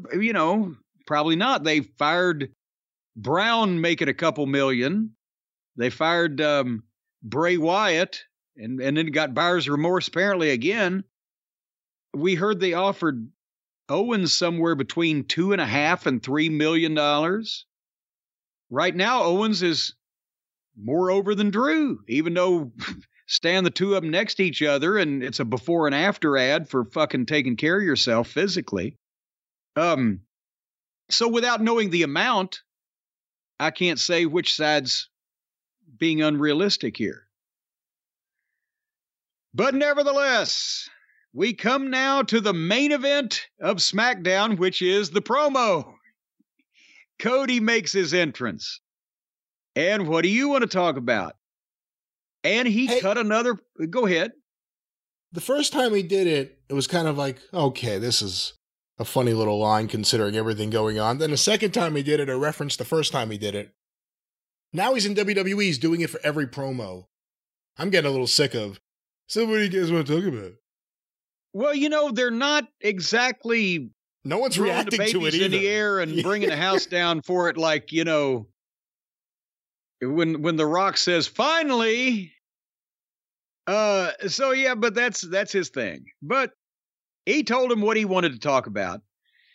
He did a good promo again, promoted the big match, rah-rahed the fans, did some Tupac lyrics. He stopped before he said he would go into the stuff that was too adult for Fox. I've never heard a Tupac song, so I can't comment on that. I loved the line where he said Roman Reigns was an 11-year multi-million-dollar investment that didn't pay off till year 8. That was pretty fucking stiff. And he, was introducing himself as the next champion. And at WrestleMania, I'm going to finish. And he started to say my story. And then Roman's music hits. And Roman does his 3-minute entrance. And then they had the face-off. And Roman started to do his... deal, hey, LA, acknowledge me. But no, he said, wait, I don't care about them. It's your turn. Cody Rhodes, acknowledge me. And then he dropped the microphone. They went face to face. Roman lifted the belt up and they went off the air. So what do you think happened after that? Did they get out of the ring? Did they fight? Did they fight all the way until WrestleMania? What happened? I don't think they did. I think they got out of the ring because, again, we've seen them go face to face, and it was another ratings ploy, if you'd like to use that term for it, but it was just another way to get them in the middle of the ring, but nothing happened. Cody did another excellent promo. It didn't need Roman for that. Roman's part was to stand there face to face and hold the belt in the air. And then I guess once they went off the air, there was some type of awkward why yada, and then they left. But this was pretty much just a refresher show the night before. Did I miss anything in that last segment? No, I don't think so. Is that what you think this should be, the night before night 1 of WrestleMania?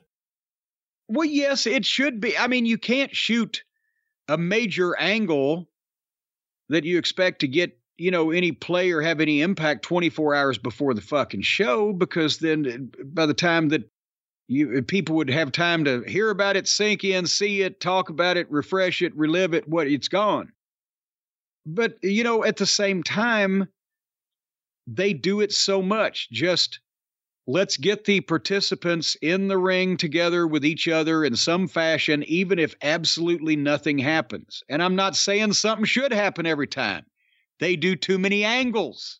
That's why many of them don't register. But I'm saying you can't have your cake and eat it too, in terms of if you have the participants in a big match that you're trying to sell, a big premium live event, whatever, if you have the participants together on TV every week, being able to advertise that may help the ratings, but you can't have them fight constantly or fight every time, or it takes the edge off the match. And as we mentioned earlier, with the Usos and Owens and Sammy, if you have them in the ring and they don't fight, it sometimes kind of takes the edge off the thing. They all should be represented on the show, but you can't have them interact just every week unless you're doing something to further things along. Because then people say, well, they say they're going to be face to face, but the last time the one guy held the belt up and the other guy stood and glared at him and nothing happened. So then you're kind of losing your credibility when you advertise that. You tease them, and if they know that nothing happens more often than not. So it's a balancing act. Should someone yell at the end of the show, like one of the commentators, like, we have to go off the air? Yes. There's none of that. It's just silence. Yes. Instead of just, well, that's it.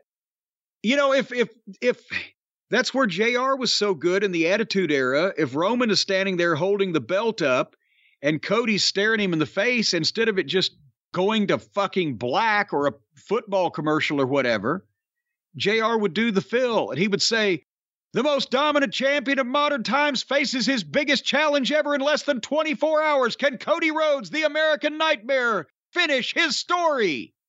Then you go to the fucking break. But Kevin Dunn or somebody, or it's Vince or the two of them together, or they've trained all of the technical crew and the announcers, this is what we do. This is how we do it. Uh-huh. This just breaking, Vince now wants to be referred to as Pierre.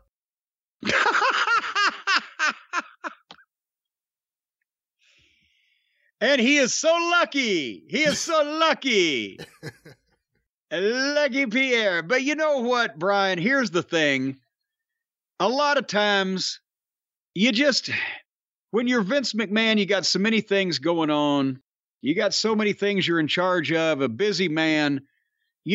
Sometimes you need to just be aware of what's going on around you and read the room better. It's always good when you can read the room better, when you're aware of your surroundings. Let me give you an example, young Mr. Last. I got an email, I'll have you know, an email from a fellow whose name I will not mention because we're going to talk about a criminal case here. And I don't want to, even though he was the victim, I don't want to have him drug through any type of thing out in public. But he writes, hello, Jim and Brian. I'm a huge fan of the show. I wanted to share with you a recent event that happened in my life I think you may find interesting. I worked nights at a gas station. And one night, while listening to your program, two individuals walked into the store and held me at gunpoint. They demanded all the money from the registers. They demanded my cell phone and even my earbuds. Now, at the time, I'd been using cheap $20 earbuds I bought at a flea market, so it was no big loss. But I wished that I'd been more alert to the situation. I remember thinking afterwards, after I was the victim of an armed robbery at gunpoint, man, where am I going to get some replacement earbuds? And if only there were earbuds with an awareness mode, so I'd know what was going on around me, something I could wear every day.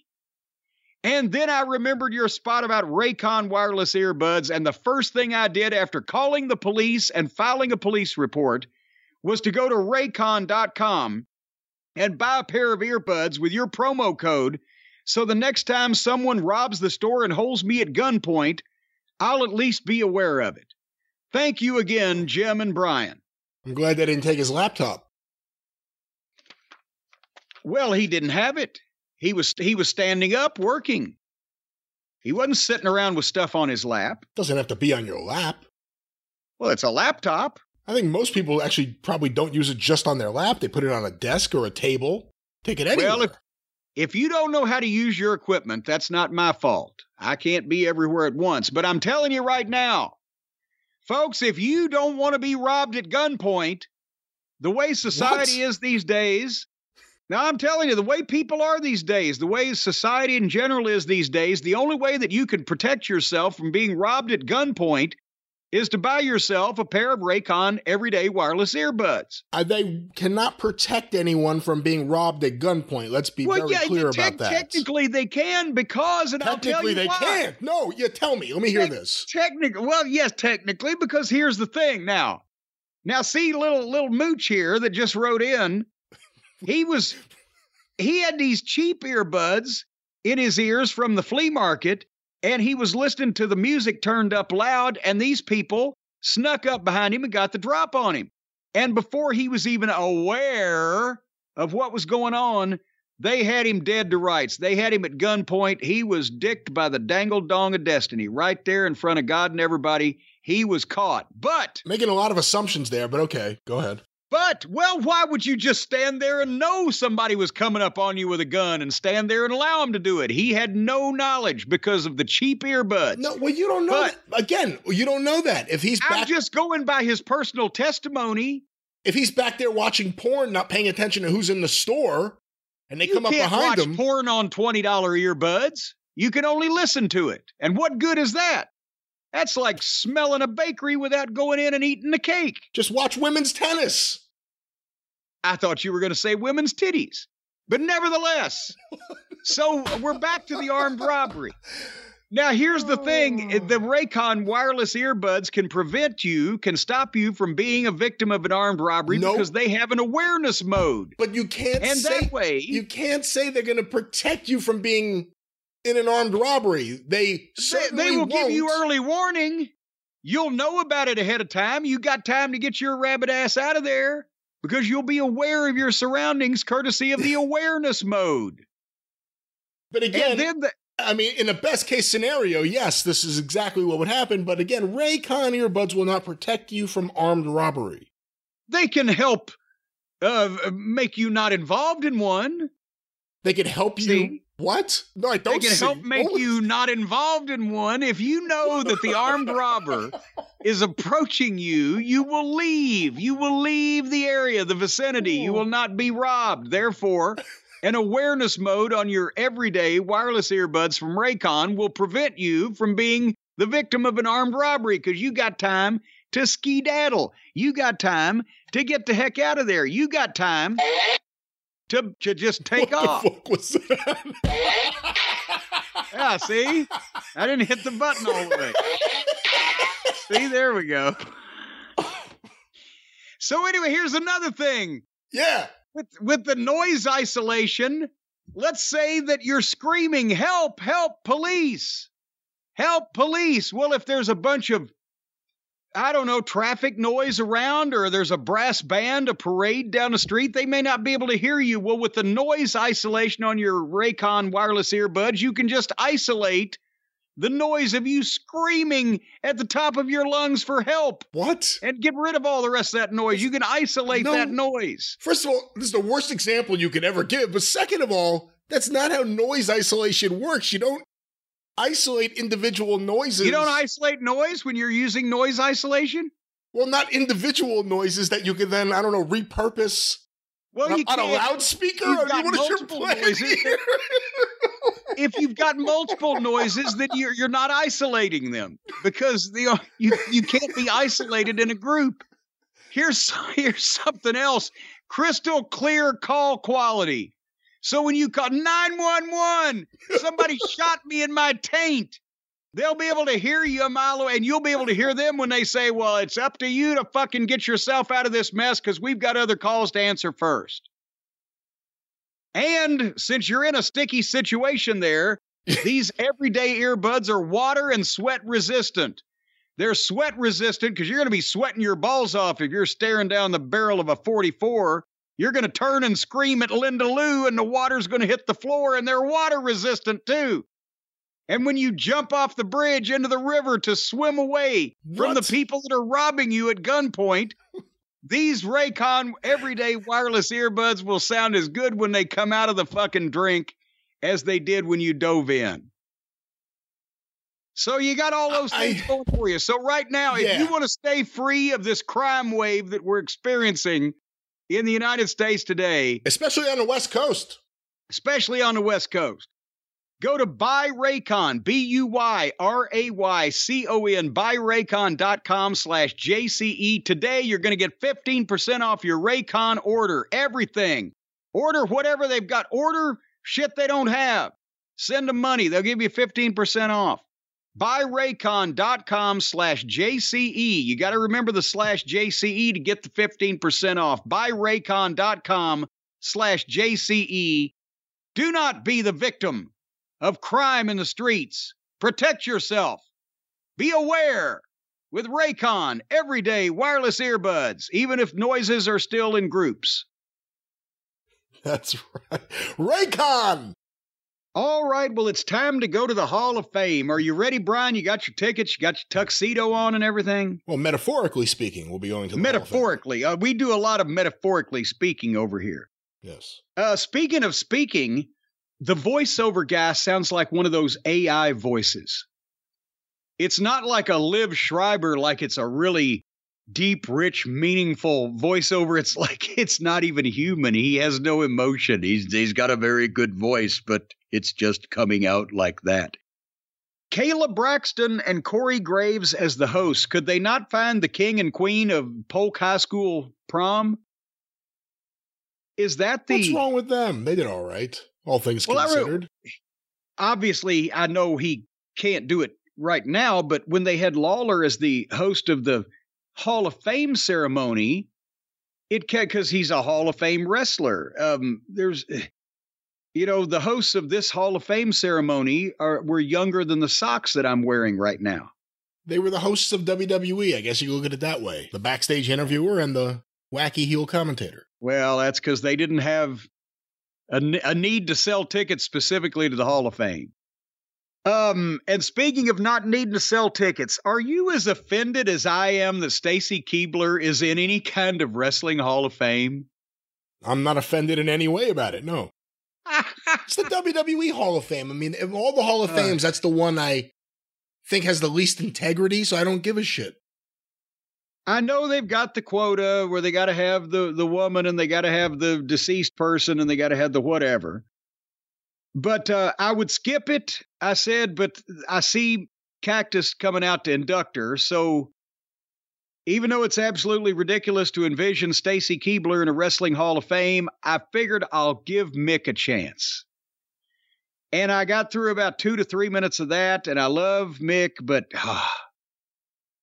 And then there was a co-inductor.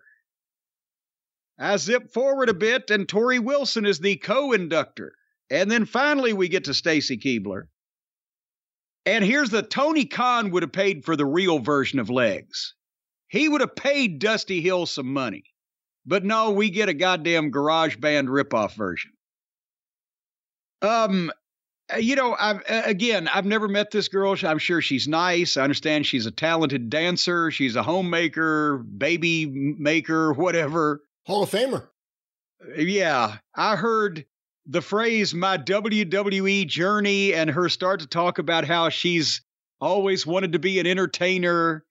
And I skipped ahead. If Cora Combs was going to come out and stretch her, I would watch it, but otherwise, phew. Also, I'm glad Vince isn't here anymore, but who's that creepy guy with the mustache backstage? Well, that was the guy that was going to escort all of the ladies in the Hall of Fame off the... See, he was right in between Stacy and Tori and Brandy and Gladys and Ethel and whoever the fuck. Anyway, can we move on from Stacy Keibler? Yes. Okay, did you see the WrestleMania video they did to Hollywood Swingers? Hollywood Swinging, not Swingers. No, it's Hollywood Swingers. It's Hollywood Cool in the Gang. Hold on. Because now you got me questioning myself. Cool in the Gang. Hollywood Swingers. Hollywood Swinging. I was right. It's Hollywood Swinging. Well, I guess you got swingers on your mind. That's the verb instead of the noun. I don't know. But it's a good song. What was the name of it? What record label were they on? Do you know this? Oh, shit. Well, Cool in the Gang or... Oh, was it... Shit. You won't get it. I'll just say it to you. I won't get it. D-Light Records. I would not have gotten it. But they were delightful. Anyway, now we get to the real presentations. Next up was your hero and mine, Andy Kaufman. And obviously the choice was supposed to be, or would have been, Jerry Lawler to induct him. And obviously, again, that it wasn't possible because of Jerry's health, but he was able to do a video from home to, at least be a part of the thing and introduce Jimmy Hart, who was, standing in for him there. And I mean, gosh, it wasn't Jerry, the lively Jerry, but after what he's been through at his age with that, the recent stroke and everything, it's great he was able to look that good and do that. So we got that done. I like that no matter where he is, there's a regal chair to sit in. Well, that's at his house. Is that his house? I thought maybe he was in his place in Florida. No, I'm pretty sure. I mean, it's his chair. It's his throne. But I'm pretty sure that's in Memphis. He's been back in Memphis for a couple weeks now. All things considered, he looked and sounded pretty good. Yeah. But anyway, so here comes Jimbo. I love you, poo-poo. Jimmy Hart, the energy. He's coming down the fucking ramp. I think he's going to be 79 this year, right? He's either going to be 79 or he already is 79. I'm pretty daggum sure, but fuck Dick Clark. Jimmy Hart is the world's youngest teenager. And did you hear the entrance music? I wish he'd have milked it a little bit longer. Eat your heart out, Rick Springfield, 'cause she's my girl and she always will be the only one for me. And no rock and roll singer's gonna take her away from me. That's impressive. It's interesting that he heard Jesse's Girl and said, you know what, I need to respond. And then he wrote this song as a response to that. 79 years old. Yep. Jimmy Hart, 79 years old. And you should have heard Tammy, Why Not Give George Another Chance? How about before it was it was Lance Russell's nose and then he changed it to Barbra Streisand's nose. Was that it? Yeah. Or was it the other way around? It was Lance Russell's nose originally, and then Barbra Streisand's nose when he was trying to get it on radio stations outside the Memphis area. So anyway, and We Hate School got tremendous radio play in Memphis, I'll have you know. That is the one thing one day I'm going to ask you to go through your video collection to find me. The video of when they got Coco on guitar. And yes. And like he has the first family do a music video where they're in like a studio playing the instruments. It's incredible. We hate school, rock and roll. Anyway. And then Terry Funk covered that on his album in Japan. Yes. So you have 40-year-old or 35-year-old Terry Funk singing We Hate School. But just think about this. Fucking Jimmy was 40 when he wrote it. So how about that? But Jimmy's been eternally youthful. Anyway, he was trying here after 2 hours of SmackDown and 30 minutes of the girls. The people, it seemed like were getting a bit tired. But Jimmy, pumped him up and then just barely introduced the Kaufman family. Which was Andy's brother and sister and his daughters, and they were good. Especially the brother was very good. So no Tony Clifton though. That was disappointing.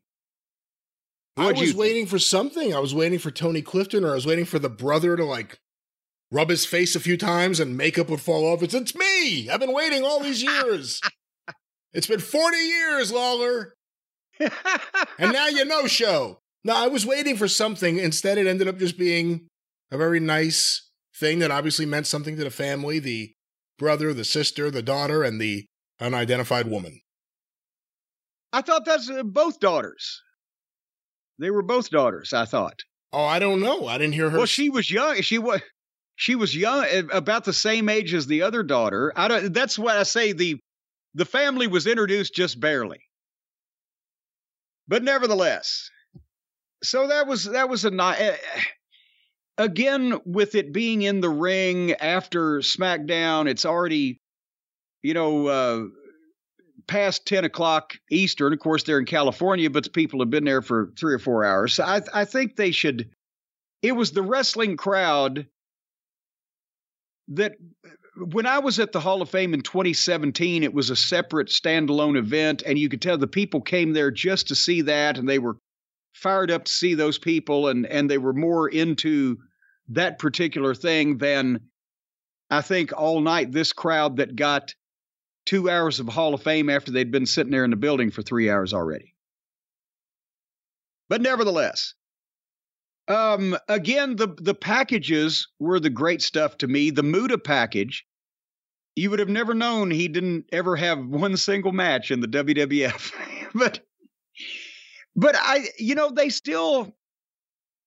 they showed a lot of the modern stuff. He's been a huge star in Japan for quite some time, but I don't think that people really get why he got so popular so quick in the United States, especially in WCW when he was on, the national TV on TBS, but wherever he went, because Bruce Lee had only been dead for 15 years at that point.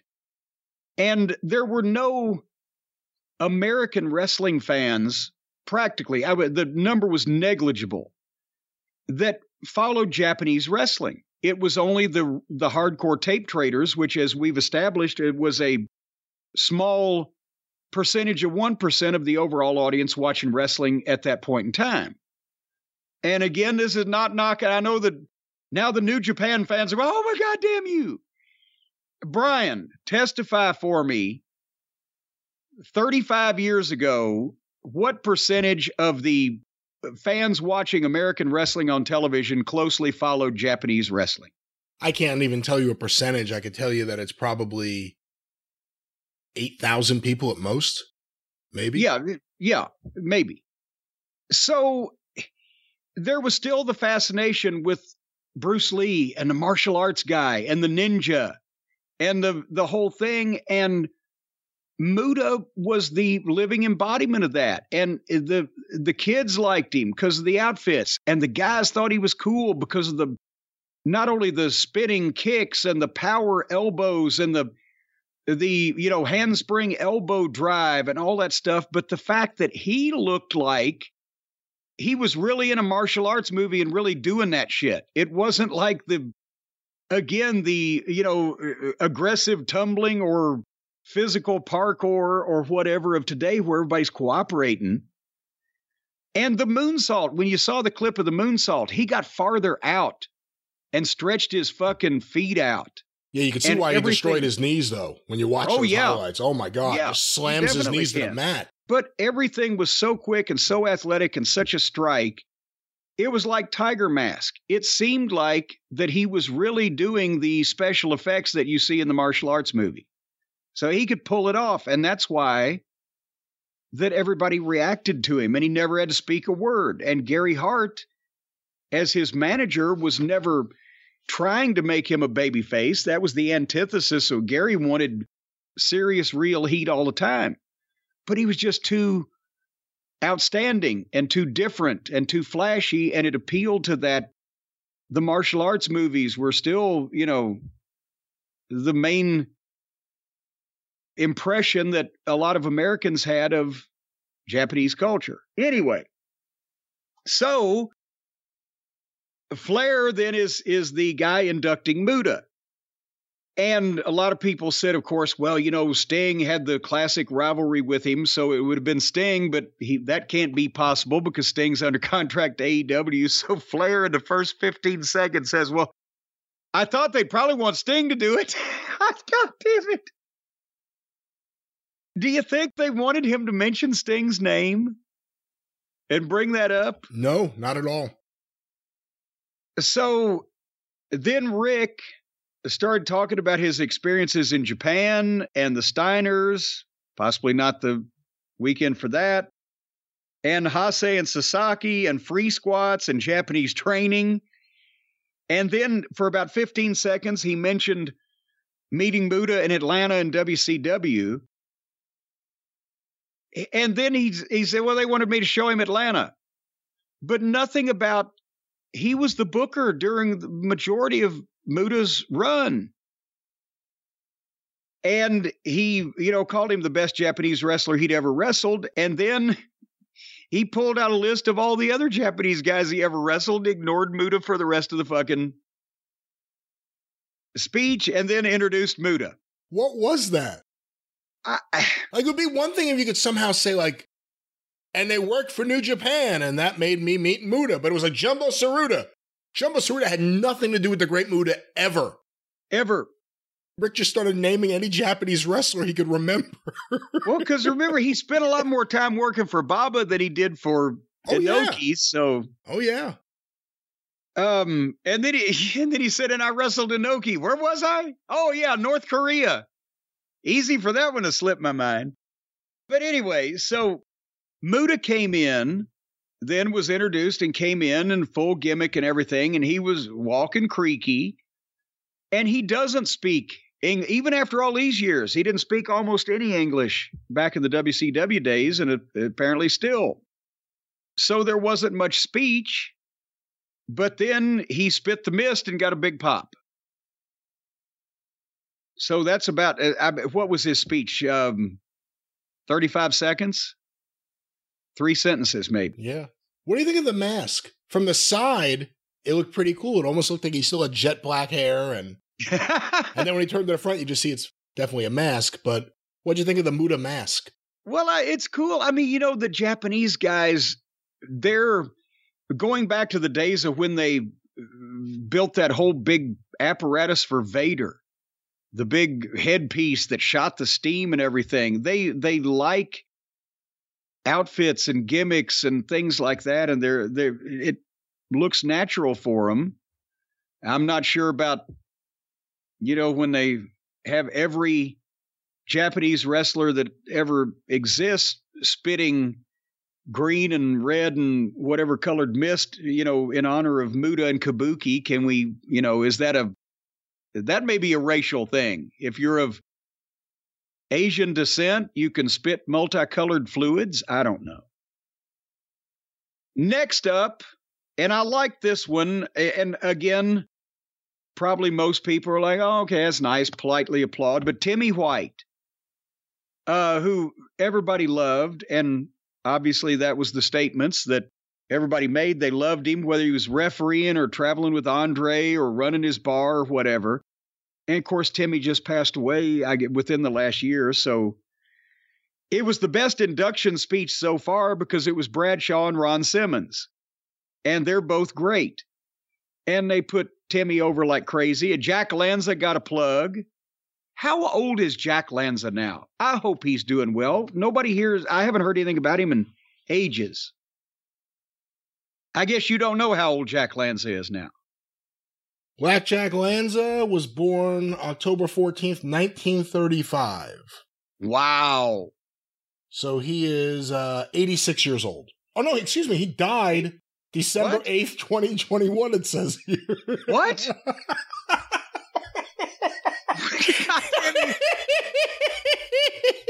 Randy Atcher all over again. Randy Atchered me. Did we hear about that? I am guaranteeing you we talked about it on the air. Now I feel bad. Did we talk about it? We forgot about the passing of the legendary Black Jack Lanza. I don't remember talking about that. Little known fact, Vince McMahon stole Black Jack Lanza's black hair dye and said, one day I will grow a mustache and I will use this hair dye. Well, Jack Lanza had a hell of a mustache, too. Anyway, so that was that there. Timmy White got inducted. And Black Jack Lanza got plugged. I hope he heard it and enjoyed the plug. Oh, come on now. Are you sure Wikipedia is correct? Bigger question here. Tim White got the Warrior Award. The one good thing you could say about the Warrior, when he introduced the idea of this when he went into the Hall of Fame, he said it should go for people like Jimmy Miranda, behind-the-scenes people that the wrestlers and the staff may know and know how valuable they are, but the average person doesn't. Yes. WWE immediately morphed that into, I don't know what, Connor the Crusher got it, and then Joan London got it, and it became something more, and again, all for good reasons that these people are being honored, I guess, but it wasn't really in the... Out of left field. It wasn't in the spirit of what the Warrior had introduced. Yes.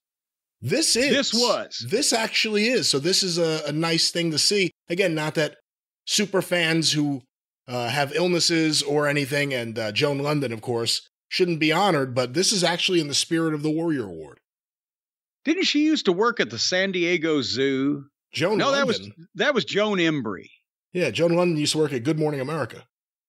Well, I remember that Joan Embry used to come out from the San Diego Zoo with, like, tigers and lions and cute little cats. I guess Joan London didn't have cute little cats. No. So the main event of the Hall of Fame was up next. Rey Mysterio. Again, great package, great work on the highlights, but thank goodness that Conan's induction speech went on last, because this was an actual Hall of Fame induction speech. And yes, Ron and Bradshaw were good talking about Timmy White, but this... No, this was the best Hall of Fame speech possibly ever. This was fantastic. Yeah, he was fired up and ready to go. He can talk, and he's been so close with Ray all through his life, and he took you through his career and the barriers he broke down and blah, blah, blah. And it was good nobody followed this, because nobody could follow this. And to be honest, after Conan introduced him and Ray started talking, Ray didn't follow it. Because, I mean, I like Rey Mysterio, but 30-something minutes of him, after a while, I kind of zoned out and noticed that I was checking Twitter and doing other things while I was kind of listening to this subliminally. And, you know, maybe it was long. Maybe it was a little long, is what I have to say. What do you think? I liked it. I mean, first, again, Conan, he was the star here. He was incredible, and he told the story. The problem then, Ray came out there, and it wasn't just thanking people. It was him telling his story, too. So you were hearing the same path twice within a few minutes. Now, what Conan was trying to say. And then I went to ECW. Yeah, Conan just said that. You know, that was the only thing I could say there. But a lot of it was about Conan. It was kind of like when Zbyszko was inducted and his whole speech was about Bruno. Yeah. You know, it was like, and my wife said to me, always do what Conan says. You know, everything was about Conan here. But it was great. I thought this was actually Conan and Ray, especially Conan here, made the Hall of Fame worth watching. Yeah, and that's the thing is, when you put some of the guys in these positions sometimes, whether it be a panel of a roast, I've seen that happen where the guys didn't really get the idea of what the roast is, or, you know, inducting someone else and making a speech rather than doing a promo, whatever the case. Sometimes the guys who are still great talkers in their own way in wrestling are not necessarily the greatest speech makers or inductors or whatever. But again, you know, Conan made this thing. He was very, very good here. And that was the Hall of Fame, and Blackjack Lanza is still dead. Oh, stop it now. I do not goddamn remember. I love Jack Lanza. And I wasn't Randy Atcher a cowboy? Yes, he was. Boy, you have a type. You have a type to forget about, don't you? I just refuse to admit it when my childhood hero cowboys pass on to the great beyond. I swear I don't, you know, maybe, I know I got a lot of things going on, a lot of pressure, a lot of outside influences. Maybe I need somebody to talk to, Brian. What do you think? Oh, I think you could use several people to talk to. Great idea. Specialists, even people noted in their fields? I'm sure there's someone for everything, but we know someone specifically for you or any of the listeners. Well, that's right. If you're out standing in a field and you'd like someone to come out and help you in that particular field, or if you need someone to talk to because you can't remember who in your life is dead or alive, or whatever the case may be, if you just need to bounce something off somebody before you embarrass yourself out in public on a podcast by not knowing which of your friends are still alive, or whatever the case, our sponsor, BetterHelp, can help you. This show is brought to you by BetterHelp. They're the ones to blame. Get your picket signs ready now and find their location. They're the ones to blame for this program, but they can also be the ones to help you become a better you. We're always growing and changing. Getting to know yourself, they say, can be a lifelong process. Actually, it didn't take me long to get to know myself. It took me Oh, probably about 12, 13 years. And then from then on, I have not been able to stand myself because I got to know myself real well. And I'm a prick. But if you want to get to know yourself, you need somebody to bounce some things off of, somebody to help you with your coping skills and things that help you become more self-aware and understanding, figure out what you want, what you don't want, why you react the way you do. Talk through things with somebody, and BetterHelp connects you with a licensed therapist who can take you on that journey of self-discovery. Unlike Stacy Keibler's WWE journey, where all she discovered was how to cash a check. And folks, if you're thinking of starting therapy, again, no better place to start than BetterHelp. Give them a try. It's entirely online, designed to be convenient, flexible, and suited to your schedule. You fill out the brief questionnaire to get matched with a licensed therapist that is hopefully in tune with your needs. You can switch therapists anytime for no additional charge. And all you got to do is go to BetterHelp. That's HELP, BetterHelp.com/JCE. You're going to get 10% off your first month's services. BetterHelp.com/JCE. Despite the fact that we gently nudge them in the ribs every once in a while, we've had so many emails and so much feedback from different listeners in the Cult of Cornet that have tried it, liked it, and it's helped them. So maybe you can too. And then we will all be on a journey to self-discovery. Where are you on your journey to self-discovery, Brian? Have you discovered any hidden parts of you yet? Have you landed on any undiscovered country? Oh, no, I have cosmic consciousness, so I have full awareness of who I am and where I am at all times. In fact, I float above and through most things. But we have another action-packed week on the Arcadian Vanguard Podcast Network. I wasn't ready for your plugs yet. Oh. Because I was still wondering about your journey of self-discovery. You know, since I lost weight, I'm about 50 pounds lighter than I used to be. And therefore, I've been able to get to a few more places that I couldn't reach before. Sometimes using a flashlight. But I've had a journey of self-discovery over the last couple of years where I didn't even know some of these things were on me. What are you doing this week on the Arcadian Vanguard Podcast? Well, now that Leaping Lanny is done with his little speech over here, another fine week on the Arcadian Vanguard Podcast Network. Get information about all the shows. I'm already making jokes in my head about blowing yourself. You see what I mean? Get information about all the shows on Twitter at Super Podcast or on Facebook at facebook.com/Arcadian Vanguard. A few notes. Of course, with all the happenings in and around wrestling, the drama in AEW, Wrestlemania, all sorts of things happening. Stay up to date with everything for free. The Wrestling News, free daily wrestling morning newscast, keeping you up to date with everything that's happening without opinion, without conjecture, without fluff. In and out, we give you the news. Actually, every once in a while, we'll fluff you. Well, maybe you will. But you can find out what the Wrestling News has to offer you for free. Go to thewrestlingnews.com to download it directly or look for Arcadian Vanguard to the Wrestling News. Is it true that you can get fluff for free, but for a happy ending, you've got to subscribe? We are wherever you find your favorite podcast. You don't have to subscribe. You'll be happy. I'm going to get away from happy endings and get into, actually, I guess, the polar opposite. This week on Shut Up and Wrestle with Brian Solomon, his guest, Ken Patera. Oh! You want to talk about someone who will just say anything. For anyone who thinks that we just say whatever we want, go listen to this show. No filter whatsoever at suawpod.com or look for Shut Up and Wrestle with Brian Solomon wherever you find your favorite podcast. Once again this week, Ken Patera, once the world's strongest man. And of course, the 605 Super Podcast, The Mothership! Oh, that was a good one, and I felt strong doing it. Then you give me that little wimpy fucking sound. That's bullshit. New episode up right now, opening day Star Wars, baseball and wrestling talk with the stars of Arcadian Vanguard and the Super Podcast. Hear it today, 605pod.com. Available wherever you find your favorite podcast. Look for the 605 Super Podcast. The Mothership! Yeah. It's better than the other sound. That was bullshit. All righty. Should we talk about Wrestlemania? Yes. Okay.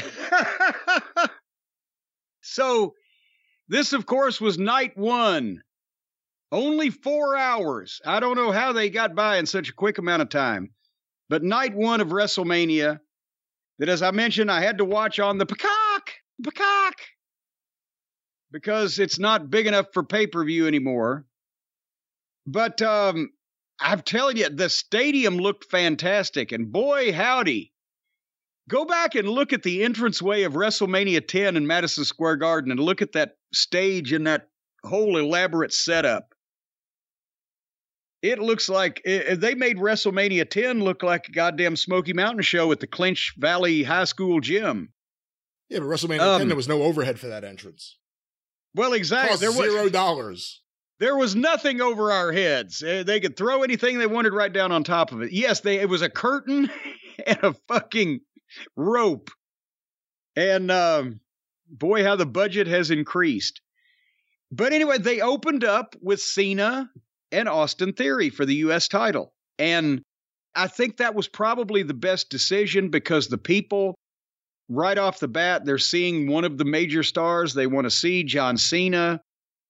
At the same time, he's able to be in as advantageous a spot as possible to get the maximum response, because they haven't seen anything yet.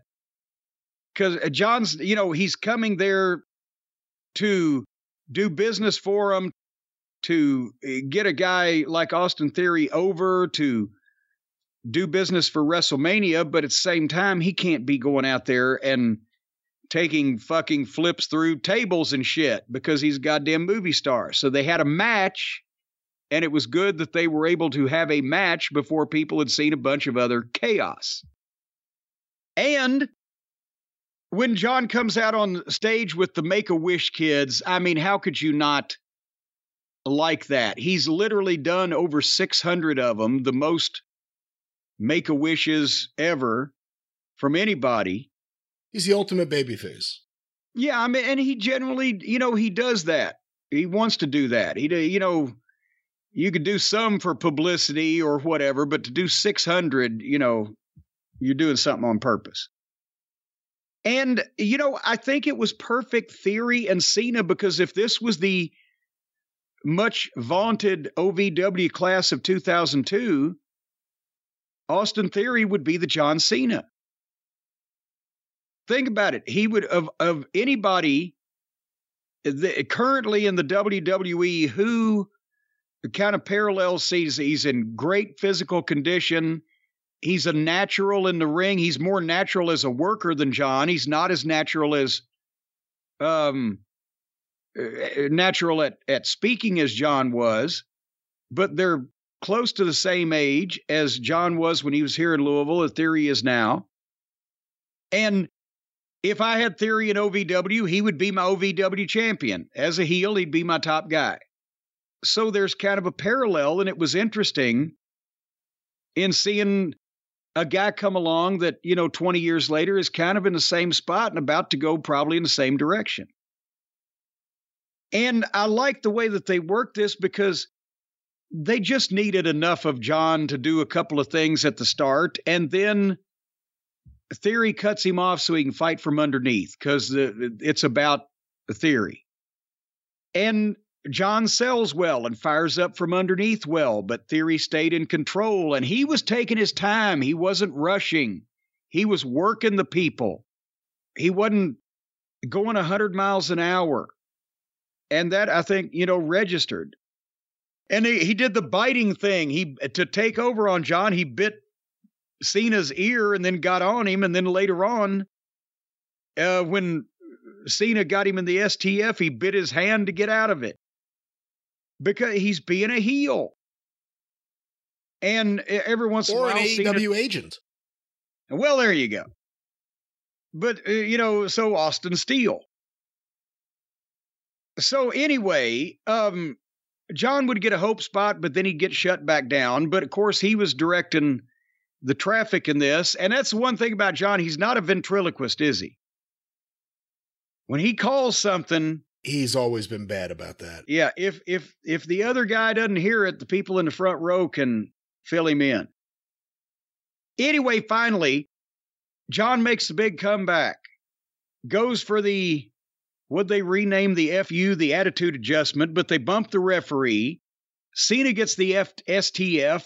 Theory is tapping, but there's no referee. John gets up, see where the referee's at. Goes back to Theory. Theory hits the fucking nut shot. Boom. And then picks him up and hits his finish. A-Town down. 1, 2, 3. Theory beats Cena.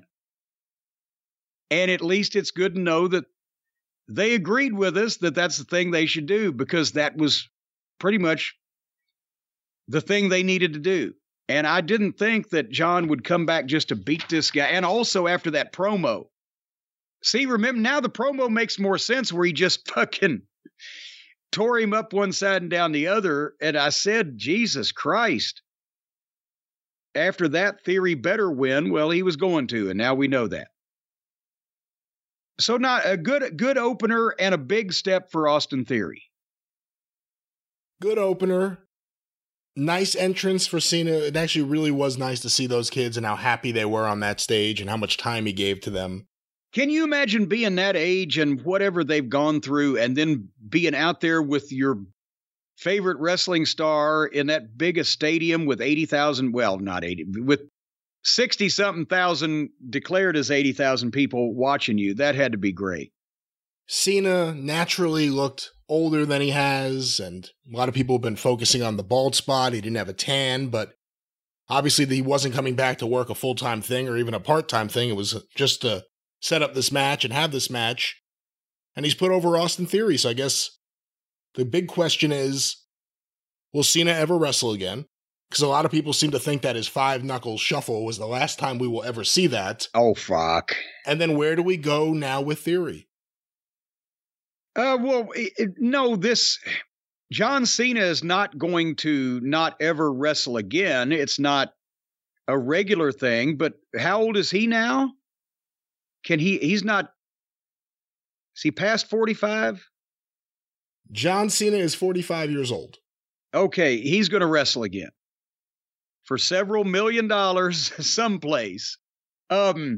But he's still an attraction because it's not often and it's not done to death. I'm glad you mentioned that. He could have done a spray on tan. That wouldn't have taken up a lot of time, but it may have helped him a little bit. But otherwise than that, he stays in good shape, and he got the point across here. And then we had our showcase tag team match. The Street Sweepers and the Vikings and Otis and Shush and Brown Strongman and Ricochet. And that was a good time for me to go take a shit. What happened? A fun, chaotic 4-way match with lots of wackiness, and eventually Braun Strowman was doing his choo-choo train around the ring, and Dawkins cut him off with a beautiful tackle. And then there was a few high spots, and the Street Profits came away with a big victory that it appeared was in the hands of Ricochet, and Braun Strowman Ricochet did a shooting star press from the ring to the floor. That was very impressive before he lost. Anyway, next, Seth Franklin Rollins and Logan Paul. And we mentioned that we didn't want to hear any of the interviews, but we did want to see the match. And it came out exactly as we thought. We did want to see the match, but we didn't want to hear the interviews. Except the entrances. Seth got the orchestra, right? And Logan Paul, the big blue drink bottle. Did he get the orchestra or just the conductor? Well, I don't know. I was skipping it. There was no on-screen fast forward, and I was trying to get to the fucking match, so I saw a conductor. Yeah, it was a conductor conducting the fans and singing his music. Oh, okay. Well, that's even worse. But that's what I saw. I saw a conductor of an orchestra and a big blue drink bottle for the entrances, so I got straight to the fucking bell. You know, they don't really need conducting. They pretty much know how to sing Seth's song. It's oh, right? I don't know. Anyway, what a fucking match. Logan Paul, he's not completely smooth, but he's so athletic he makes up for it. And I say not smooth because he's green. Well, you know, he doesn't have instant automatic muscle memory of when you get shot off exactly how to hit the ropes or drop down to the smooth step or whatever, but he's so athletic that he makes up for it. What is this, 3 matches or 4 matches in front of people now? Oh, at least 4, I would say. But still, as a former talent scout, if this guy was not a famous person, if he was just a schlub out there at a wrestling school that had been trained even by, really good veterans, but had only had 3 or 4 matches in front of people, and this was a tryout match, I would go to Vince and rave about him. He's got a great heel attitude and facials, and he understands, because I guess he's a fan, he understands what this shit's supposed to look like. Having said that, Seth was the traffic cop here. He was calling the whole thing. He was keeping, and if you have a critical eye, it was not always easy to keep Logan Paul moving in the right direction or in the right placement, but he did it. But yeah, Logan Paul is a natural at this, and he's aggressive. Did you see the leaping moonsault from the mat to the top rope in one leap, and then without pausing a leap off? I mean, that's just balance and athleticism. And of course, he missed that on purpose so that Seth could make a big comeback and throw him over the top rope and hit the 3 big dive tackles and stomp remember Logan Paul has a titanium screw in his hand for that knockout punch. So Seth stomped the hand on the stairs, hit the curb stomp.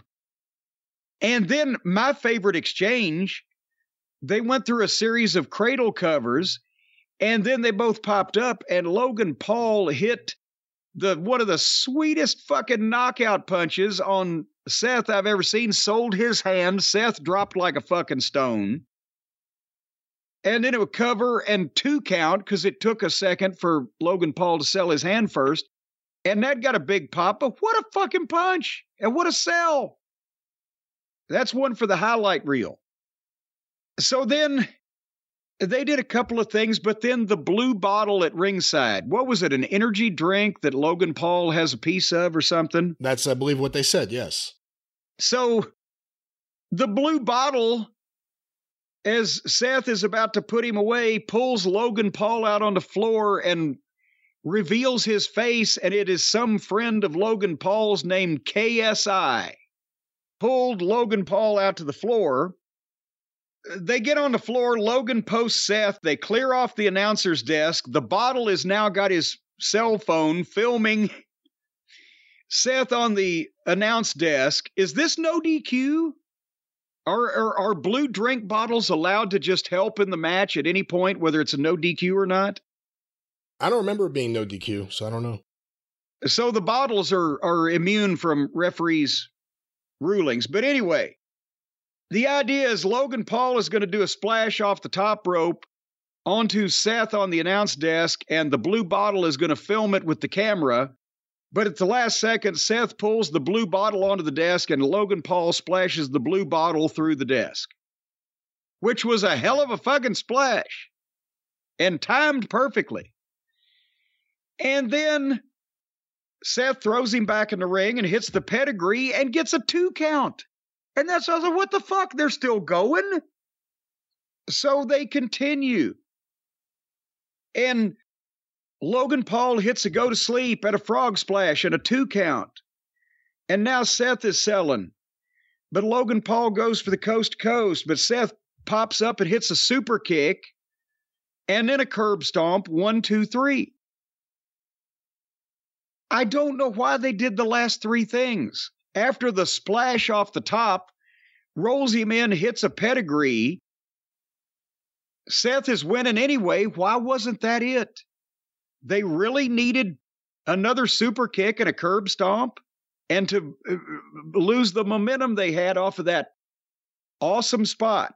So, except for the bottle being involved and the visual of that and not making the pedigree the finish, I thought this was great. But they could have had the fucking friend do the same thing, but if being dressed as a blue energy drink bottle just made the whole thing look like a fucking cartoon like it normally does whenever the New Day is out or Shoosh Boy or the rest of the underneath talent.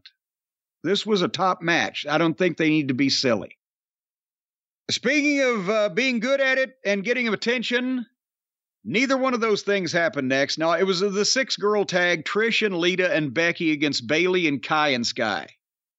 Reminds me of Bruiser and Crusher and Andre the Giant against fucking Mulkey Brothers and Barry Horowitz. I had things to do at this point in time. What did I miss? I didn't watch this match. There was no way I was going to watch this match. No, I don't care. I mean, again, the star power just is so lopsided here. Lita's not the greatest in the ring right now. Trish hasn't been in the ring in a long time. It's Becky and Bayley and her group, and that doesn't work for me. I mean, it's weird. In one company, you have a completely substandard women's division with one or two exceptions. And here, you have an okay women's division, and then you have a lot of stuff I don't care about, and then you have the best that there's ever been, in some cases. But I didn't care about this match, and I don't know why anyone would. Well, we'll get to the best there's ever been in the female division here in a minute. Dominic versus Ray, the Battle of the Mysterios. And okay, I've got to admit it.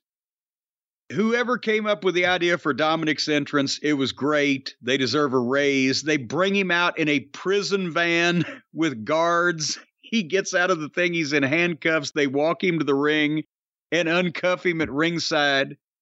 Good old ex-con Dom. I mean, that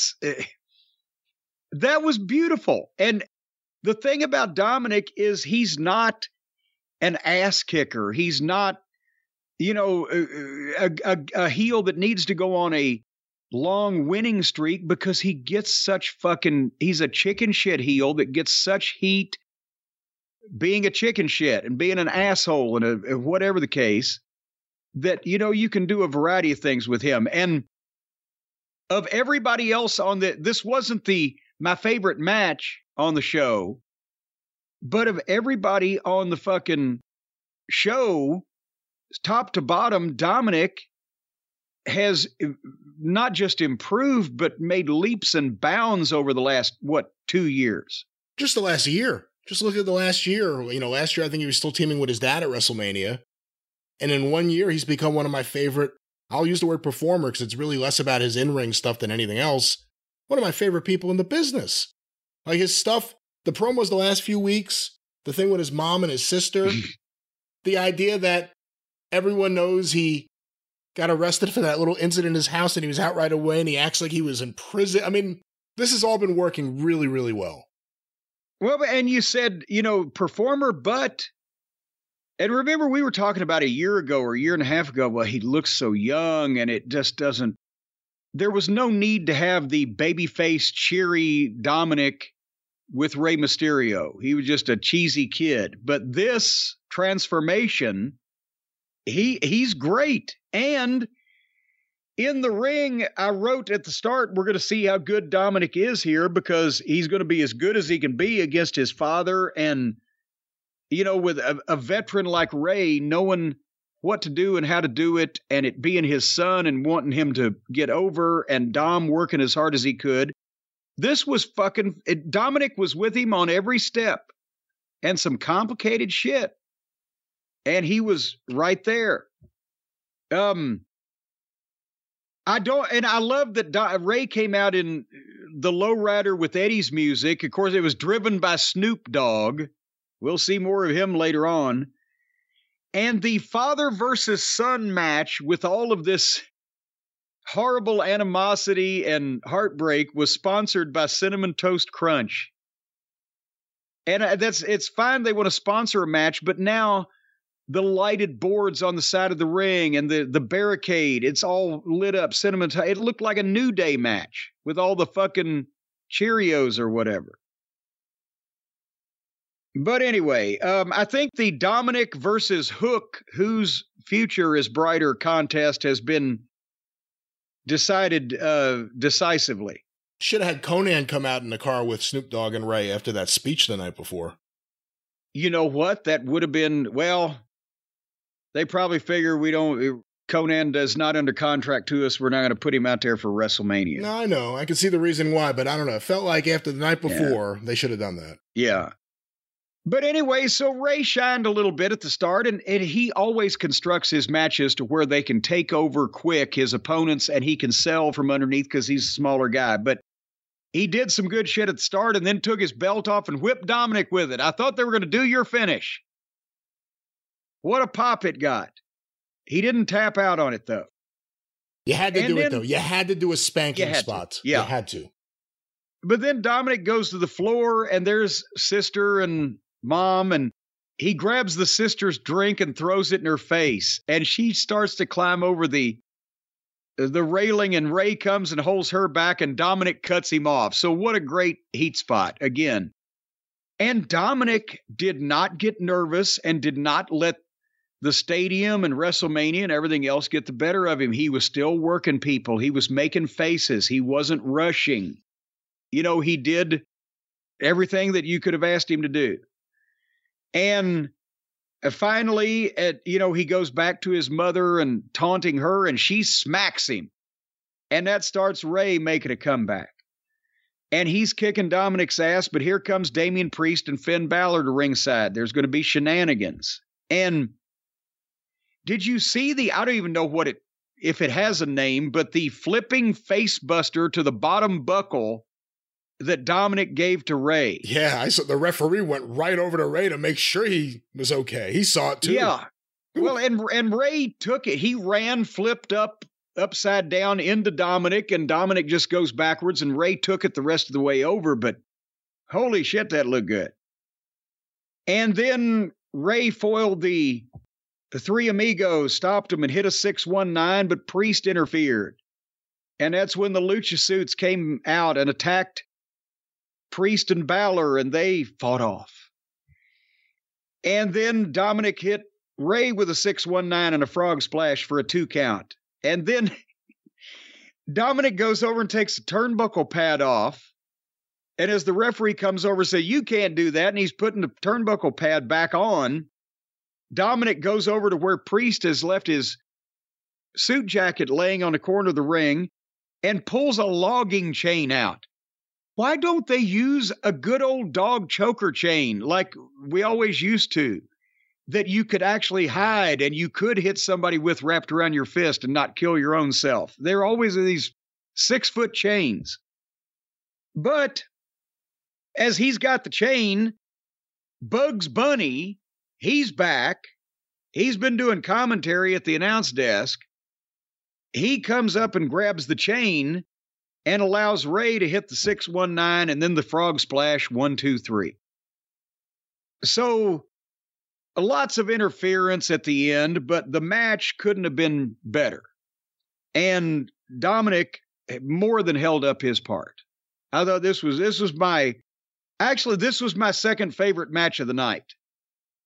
I liked Cena and Theory for the result and the star power. This was very good. We haven't got to my favorite match yet. But so far, if night 2's better than night 1, we got something. We'll see what happens. What'd you think here? I thought it was really good. I enjoyed it. I was into the whole thing. I know you called him Bugs Bunny, but I didn't mind Bad Bunny being involved. If this is going to build a Dominic at Bad Bunny, that's interesting in terms of where they see Dominic. Hey, listen, I know people that were in that building. They said when they introduced Bad Bunny before this match, he was the most over guy on the show up to that point. How? Because he's a major music star that crosses genres right now. Suzanne and the kids love him. I've never listened to one of his songs. And he's a big star, so I don't have a big problem with him being involved. And him and Dominic, he's not a big guy, so him and Dominic could make some sense. Or maybe some dollars if they do it right. It's been said that Triple H thinks that Dominic has a big future there. Do you see it now? I mean, we didn't see it a year ago, but do you see it now?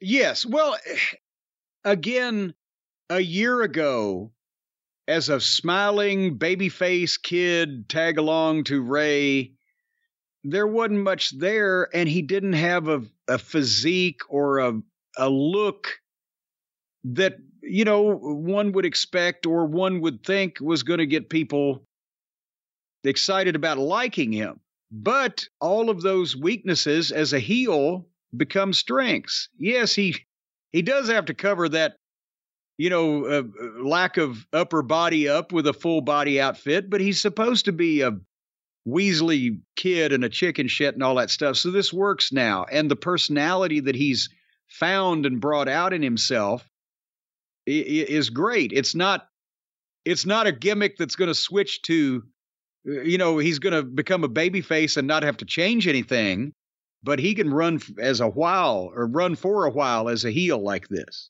You keep him with Priest? Because if you're going to have him as a chicken shit and need some kind of muscle.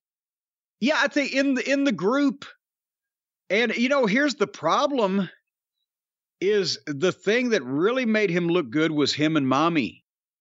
But if Mommy's a stone cold babyface now, which she just about is after this next match, that's interesting. Yeah, it doesn't work, and it's better for Rhea, but it might not be as good for Dominic. That Mommy can't be there, and they can't switch Dominic babyface, so he needs to be in the Judgment Day. But the best part of the package was Dominic and Rhea together. I don't know, maybe Mommy can have a split personality. Who knows? Speaking of Mommy, holy mackerel. Okay, the best match, I will keep you in suspense no further. The best match of WrestleMania Night 1 was the girls' match. I'm not talking about the girls' tag team four-way fiasco. I'm talking about the actual girls' wrestling match that took place. Charlotte versus Rhea Ripley. This not only was several levels above any other women's match mostly in WWE or in AEW, this was above 80% of the fucking men's matches in any company. And they both look like wrestlers. They look like stars. They can work. They're believable. They got personality. Both of them are different, so you can easily tell them apart. They laid their shit in. It was a back and forth struggle. It was not smooth by design. They were working stiff and struggling to make a contest and a fight and show emotion. And for anybody who thinks I don't like women's wrestling, no, I don't like bad women's wrestling, which is what most of it is. But again, I say this was not only better than all of the other girls' matches, but most of the guys' matches. Because you had the combination of everything. There's no little fucking 5 foot tall, 98 pound made up Barbie doll twit. No fancy fucking gymnastics and round offs and tumbling. No girly punches. Both these girls, the ultimate compliment that was ever given in the wrestling business to any of the female performers, they work like guys. That's a positive. That's a plus. And that's what they did. And this match was incredible. And they took us on a ride. Some of those wicked German suplexes, and especially Rhea hit one where Charlotte went face first, and since the only thing in this match that didn't make sense was after Charlotte got planted face first, she was back up moments later on offense. Apparently, she was going for the full flip and didn't quite make it. And they didn't change and go with the flow there. But, I mean, she skinned her nose. Oh, yeah. I'm surprised she didn't break it. They were each hitting their big moves.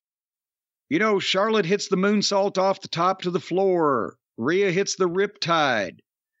Rhea flips her shit and gets a standing cloverleaf, and Charlotte gets the ropes. And the more this went on, you could also tell the fans were more and more solidly behind Rhea. The idea she would win. They wanted to see a title change. And it wasn't because Charlotte was not being a good babyface. It was because they wanted to see Rhea win, and they wanted to see a title change. And so when they got into the yay boo, the people were going crazy, but Rhea's punches were the yay and Charlotte's were the boo. And that's why I'm saying they've got to decide in the office there whether they keep Mommy and Dominic and Mommy and the Judgment Day, for that matter, together for an okay upper middle card type of group, or whether they realize that they may have the biggest female star that they've had in the past 20 years on their fucking hands now and concentrate on her. And Charlotte needs to be a heel.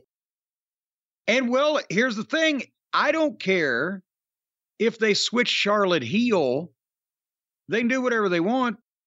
But the point is, the people have clearly shown in this instance, it's not that they're rioting against Charlotte being a babyface against anybody. It's that they picked Rhea here.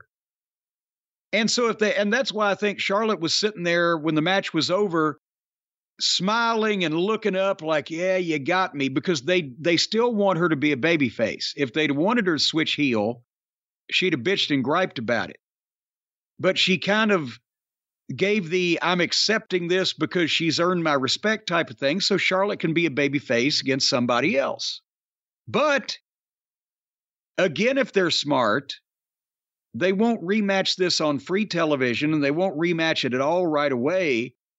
But they will build. I think SummerSlam's quick. Is it Survivor Series? Whatever the case, Royal Rumble. Now we need a rematch. And this time, Rhea going in as champion and the clear babyface. And by then, Charlotte may very well be a heel again. And now you got a brand new look, and do that fucking match again. And that would be a selling point for a pay-per-view, unlike 98% of all the other women's matches in the business. That rematch belongs on pay-per-view. I'd make that one of the main events of SummerSlam. Ripley, Charlotte 3. It's a little quick. May, June, July. It's 3 months. It is July now. Yeah, I mean, I still think of it as the end of August. You're right about that. No, it is in July this year, right? Yeah, I think you're right. I'm saying when I was a kid, it was the end of August. Okay, it was August. Yeah, but still 3 months, 4 months. Let's milk it a little bit. But anyway, the match back and forth. And finally, the finish was they were fighting up on top, trying to get an advantage, and Rhea dropped Charlotte face first on the top of those big square posts with the LED lights and everything, and then sat up on top and muscled her into the riptide position, or that pump handle slam thing she does, and did that off the ropes, boom, right on the back of Charlotte's head, 1, 2, 3. And again, just, wow, that, if you didn't see so many frilly, silly, girly girls matches with these diminutive pixies that just muddle everything up and muddy the water, this is the kind of women's wrestling that people will pay to see. And that's why I'm saying you find your Ripley, you find your Charlotte, you find a Bianca and maybe a Becky with the personality. She doesn't have the size, but she's got the mouth. And you focus on a small handful of the best in the business and just feed them on television whenever they need to wrestle. Feed them miscellaneous girls that you can find anywhere. And then match up your stars on pay-per-view, and you've got women's wrestling people will pay to see. When it has to be half of the whole goddamn show constantly, then it doesn't do a match like this any service, because people like me go, goddamn, I'd like to see some fucking violence and brutality in my wrestling, not a bunch of girls cheerleaders. This was violent and brutal. This was an excellent match. This was probably the greatest women's match to ever take place in North America. Rhea Ripley, you always say about MJF, a generational talent. Rhea Ripley's a generational talent. Yeah. Watch the way she sells, the way she does power moves. Facial reactions. What spot was it? The DDT she almost took on the top of her head, and she went over, but she shot her body over. I mean, the impact of it. I don't even know how to describe it, as you could tell. But Rhea Ripley is so good. I think Charlotte's best served as a heel, because I think fans are predisposed. They want to boo her. Yeah. You got to give them a reason to. A couple of years ago, our favorite match at WrestleMania was Charlotte and Rhea Ripley. This was worlds better And than that was match. that was the pandemic. That was the WrestleMania, pandemic, right? yeah. No crowd. And the reason why we liked that, as I recall, was because that was the only match on the card where they actually made having no people in the building work for them and worked snug, and you could hear the smack of the meat in the flesh when they were hitting each other, and they didn't go off kilter and try to have a ridiculous fight that looks goofy when there's nobody around. And in this case, it was a completely different match, much better.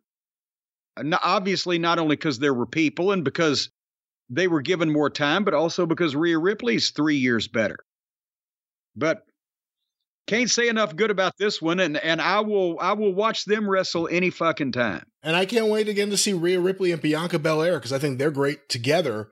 But when I get so, not even mad, just frustrated with the AEW women's division, which at times is like Jamie Hayter and a bunch of people. And I wish Hayter was over here for all this. The problem is, there's too many women, it seems like, in wrestling that decided, hey, I want to be wrestlers. And they go in the back, they put on their trunks, they pull it up so their ass is hanging out, and then they skip to the ring, and they just do little sequences or little things that have nothing to do with wrestling, and they have no wrestling instincts. They're just doing wrestling. I'm doing wrestling now. And then you see something like this, which is as good as it gets. And it's not like just this is WrestleMania, the biggest stage, big match, great opponent. Rhea Ripley's always great. Charlotte's really good. Sometimes she's not great, but she's really good.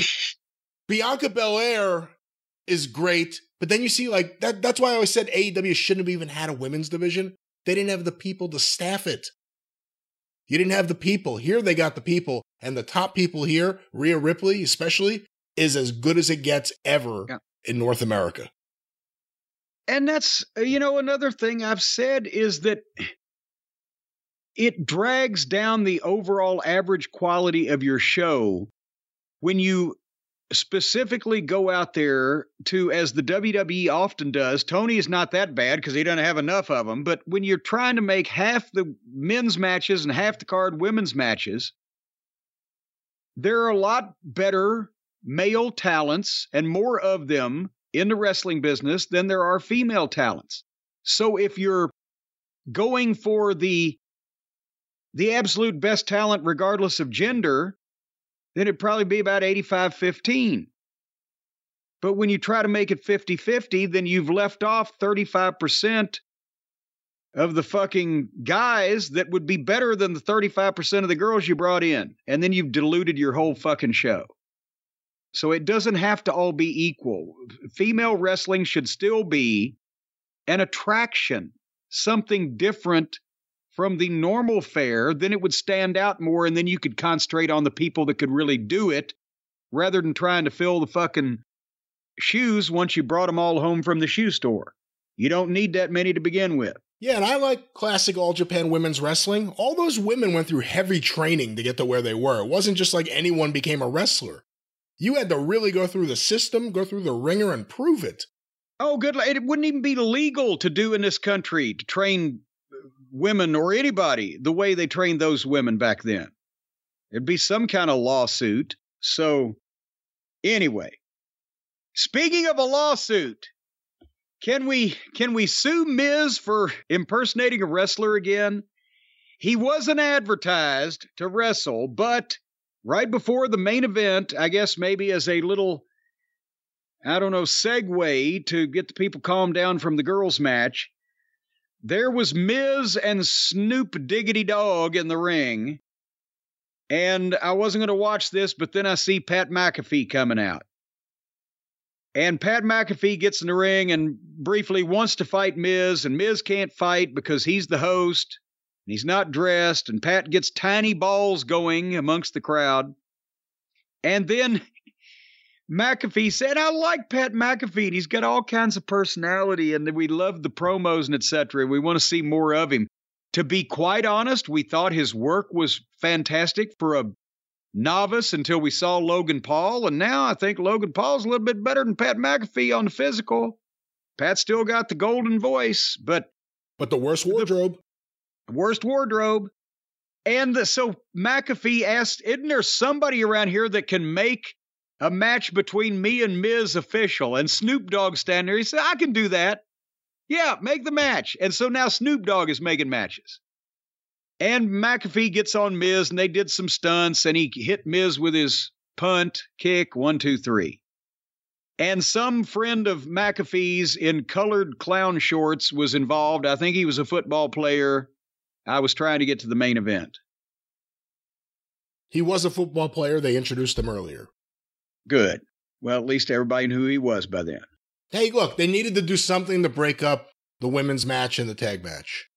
Not saying this needed to be it, but they had to do something. Couldn't they have run in a dancing bear or something? All right, so then I thought it was going to be the main event, but instead we got a rap performance by, what was this guy's name? Little Uzi Burns? I forget what his name was. Little Uzi Burns, who may be the cousin of Lil Al Vavasour. We're not sure. It's spelled the same way, L-I-L. It was abysmal and quickly skipped. He was rapping. We wrapped that up. And then it was time for our main event of night one. And again, I got to be honest with you, they should have made Rhea and Charlotte main event. And I thought tag title match, lights out match. After this, I think they should have just reversed the order. Because it was a happy ending either way. You didn't want me to talk about happy endings anymore. I don't think the audience would have reacted the way they did to the Rhea Ripley match if that was on after this. Because of the way things have been built up, you couldn't have something after the big pop of Sammy and Owens getting their win. True. It was such a much better match. I'm not even going to knock Sammy and Owens here. You just knew that the French Canadians were going to pull something out, some death-defying stunt or whatever. I want to like the Usos. I love this story so much. The Usos, to me, I don't see great tag team. There's nothing wrong with them, but I don't see great tag team. I don't see Midnight Express. I don't see Tully and Arn. I don't see Rock and Roll Express. I don't see Bulldogs. I don't see Heart Foundation. Maybe it's part of that they've been presented, as I said before in the program, as Roman's flunkies in a lot of cases, in a lot of confrontations. And part of it is that they have the modern style of working, but would you say either Uso is really a really sharp, accomplished, I'm not talking technical wrestler in terms of mat wrestling. I'm talking about the execution of all their shit is smooth and crisp. Not necessarily. And I think the Bloodline storyline has been great for them, and they've been excellent in it. They've had some really good matches, but there aren't a lot of Uso matches I've been a big fan of. I was never a big fan of their in-ring stuff as much as I've loved everything else with them recently. They ain't FTR in the ring. But unfortunately for FTR, they were in the main event at WrestleMania, whereas FTR is in the main event over at fucking Cocaine Tony's place. Anyway, they started the match. They quickly cut Sammy off and started getting heat on him because, again, that's what his best quality in the ring has always been to me, even back in the El Generico days, as a babyface selling. That's where and fighting back. That's where he shines. And the drunk leg, stagger walk, dish rag body, he's fucking great. And they started slow because after all the fans had seen, they needed to keep a place to go at the end. So they put this together well early on. You know, again, they gave Kevin a tag so he could make a comeback. The first comeback he made was on the floor, where he just splash him on the floor and then get back in the ring. And it's hard to make a comeback on the floor that earlier in the match, but he wanted to save his big comeback for in the ring. We saw that later on. So anyway, then they cut Kevin off because they're going to get some heat on Kevin. And There were a ton of super kicks and top rope splashes in this match, to be honest. A lot of them. And it went back and forth. And again, they cut Sammy off again and worked him over in multiple super kicks. And this was the point where they started having a more modern match. And some of the things took me out of it. Like they did the thing where while they're 2-on-1 against Sammy, Owens is on the floor somewhere out of sight forever. What the fuck? I couldn't even remember what had happened to him last. I was like, is he dead? People would come back from fucking multiple sclerosis quicker than... But they have to wait for their spot. That's a modern match. I can't even remember a match in the territory days where the fucking partner just goes down to the floor and lays there for minutes at a time. They're either taken out or they get, it distracts me because I keep looking around for fucking dipshit. Where is he? Where is he? Anyway, as soon as the Usos go for the 1D, that's where Owens appears fresh as a daisy and foils it suddenly. So they double choke slam him through the desk. He's gone again. At least he's got a reason to be gone then. And then they hit the 1D on Sammy and get a 2 count, but he kicks out. And they beat up Sammy some more, and finally Owens struggles to the apron again. Hot tag. Now he makes his big comeback. And again, a lot of false finishes with a lot of super kicks. The people are up. Everybody's doing super kicks. They like them. And finally, the Usos both come off the top on Owens. Cover, 1-2 count. Big pop for the kick out. And then everything comes to a halt again.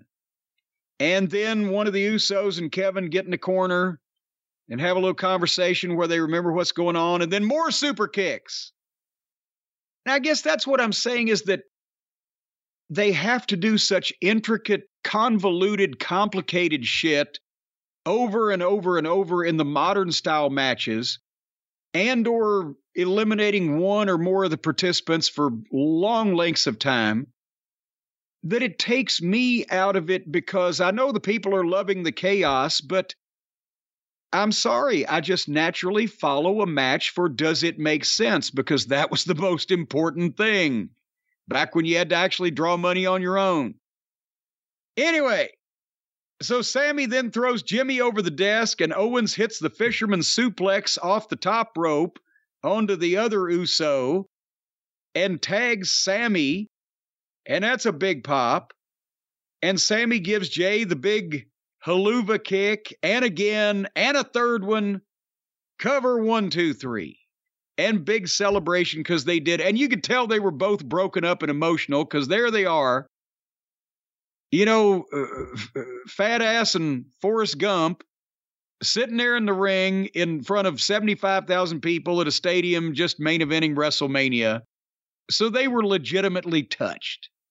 And you could tell. So the people, that was the right result. It was a good match. People loved it. Little modern for my taste in spots where they just take the liberties. But overall, exactly what they needed to do. Don't you think? It's the result that I thought it had to be, going into what I think has to happen tonight as we are recording, and I think we have to go into Raw with the Bloodline having lost all their championships. And then we see what happens with Roman and the rest of the family. Do they abandon him or does he turn on them? But a good first night of WrestleMania. This match, I think, had to be the main event. And I think that they gave the people what they wanted. It took, for me, a little bit to get into it because the Ripley-Charlotte match is an all-timer. That match was incredible. And it's like following Steamboat and Savage. How do you follow a match like that? By the end of this, they got people really into it. Too many super kicks for me. If you squinted, this is like what Owens and Zayn versus the Young Bucks could have been. But I thought it was a good match. But at least the Usos are grown adult men. That's true. That does help. That's true. But I thought it was a good match, and I thought the last few minutes were really great just because the fans were really into it. And the haluva kick, whenever I've read it in print, I thought it was the hell of a kick. Well, I think that's part of the rib. It's spelled like that. But, you know, I guess El Generico couldn't cuss because he was involved with the orphanage in Mexico. I think the reason I don't like it is just it sounds like something Excalibur would say. The helluva kick. So I just don't want to say it. But by the time he hit the third one and Jey Uso's just standing there, his head is like, slouched down. It was a great moment. And it ends WrestleMania Night 1 on the right note. In the old school way, the traditional way, I guess, WWE used to like to send people home happy. They did so here this night. Well, and sometimes that's what you need to do. And I'll tell you what, I made a big mistake in Smoky Mountain Wrestling in my booking when we had built remember the 3-team 9-man street fight, Bobby Eaton and Tom Pritchard and Stan Lane, the Heavenly Bodies against Robert Fuller, Jimmy Golden, and Dutch Mantell, the Stud Stable against the Rock and Roll Express and Arn Anderson. And all 3 teams hated each other. And we had that big 3-way street fight at the Bluegrass Brawl. But 2 weeks later in Knoxville and Johnson City, we were doing a 3-way tag match for the belts. And I thought, well, goddamn, if the babyfaces win this street fight, then the heat's going to be off the heels going into Knoxville and Johnson City. So I had the Bodies fuck the Rock and Roll. And then come back to and it just in the building, it was a great match, but the finish would have been an all-time pop. And instead the heels winning deflated the people. I should have given them the fucking babyface win and then done something either heat after or even just let it go with that and done something else for television before the next big shows. But I did. Sometimes you have to give the people what they expect to see and what they'd like to see. You can't give it all to them all the time, or then they get placated because they always get what they want. And then if they weren't mad at the heels and they're not upset about anything, there was no reason to fucking go. You're not going to go buy a ticket to see the fucking babyface lose. That'd be insane. So sometimes you have to give the people what they expect, even if it's expected, or they lose faith in whether they're going to see it the next time they want to pay to see it or not. So, to put a bow on night 1, looking at the results, would you say that the results to the matches are exactly what they should have been? Other than the matches you didn't pay attention to, like the... Well, yeah, and that nobody would give a shit either way. Yeah, the 4 teams or whatever. No, yes, everything we were talking about, unless this is going to be an ongoing thing where it's going to continue with Cena and Theory. Theory needed to win, and he did. Ray beat Dominic, which he should have, but at the same time, that doesn't hurt Dominic's heat because he's that type of heel that he can lose and keep it. Rhea definitely needed to win the belt from Charlotte. That propelled her a step up. And as we've mentioned, if not even... I didn't know whether they ought to take all the belts at one time, but obviously this is going to be part of the story that they're going to be telling. So, but you couldn't fucking beat Sammy and Kevin, especially on last in this particular instance, because that would have pissed people off. So every finish was what it should have been. I can't even imagine what it would have felt like if they had ended this show with the Usos winning. Oh, no. I can't even imagine that was in serious discussion. So, yeah, ever. But anyway, well, this is my show, ain't it? Sure is, and you could have it. Well, we're done with it because now we're going to tag you in and we're going to watch night 2 of WrestleMania and the Raw after WrestleMania, and we are going to immediately turn around and record all of our comments and thoughts and everything on that on the drive-through that will be out probably even earlier than normal this week, just because we're just so on the ball, right? Right, and it will certainly be out earlier, the clips from the WrestleMania review on YouTube, so stay tuned to the official Jim Cornette YouTube channel. We're going to have a lot of clips going up earlier than the podcast episode itself will be released. Just sit down in your chair in front of your computer, go to YouTube, and just watch for things to happen. Don't leave for the next 48 hours or so. Even if you need food, we'll feed you. We'll make sure you're taken care of. Well, unlike you, most people have smartphones. They can take YouTube with them. They don't have to stay at home. What are you just going to be walking around town watching YouTube? No. Have you not seen the way people walk around with their smartphones? That's exactly what they're going to do. I want people to pay attention to what we've got to say. I want you to be sitting there in a chair with a notepad and a pen in your hand, stare at that screen and take notes. Don't multitask. Notes. Don't do other things. Take notes on what we say so you'll learn something. So they should study these notes as well. Yes, there may be a test later. A quiz. Well, every time you log on to one of our sponsors, you got to take a quiz. Well, we're going to institute a quiz. Every time you start listening to one of these shows, you have to answer 4 questions about what happened on the program last week. Or elsewise, you're not allowed to listen. That'll separate the men from the boys. All right. That'll separate us from our audience, won't it? This is your show. All righty, well, we're done with it, folks. We'll see you on the drive-thru Brian show for part 2 of WrestleMania and the Raw afterwards. And until then, in the meantime and in between times, thank you, fuck you, and happy WrestleMania, everybody. Wednesday nights I get to stay up late, watch Kenny Omega while I masturbate. Hey mom, I need to watch this show. Meltzer says I'm in the key demo. Meltzer says I'm in the key demo. Yeah.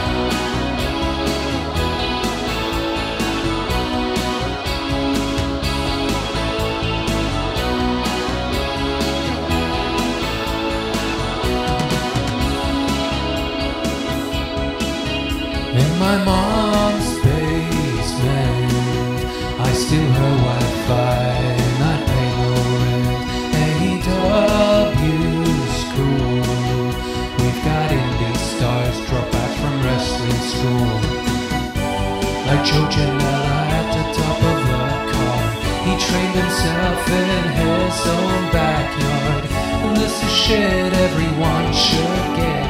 Well, everyone except Jim Cornette. Wednesday nights I get to stay up late, watch Kenny Omega while I masturbate.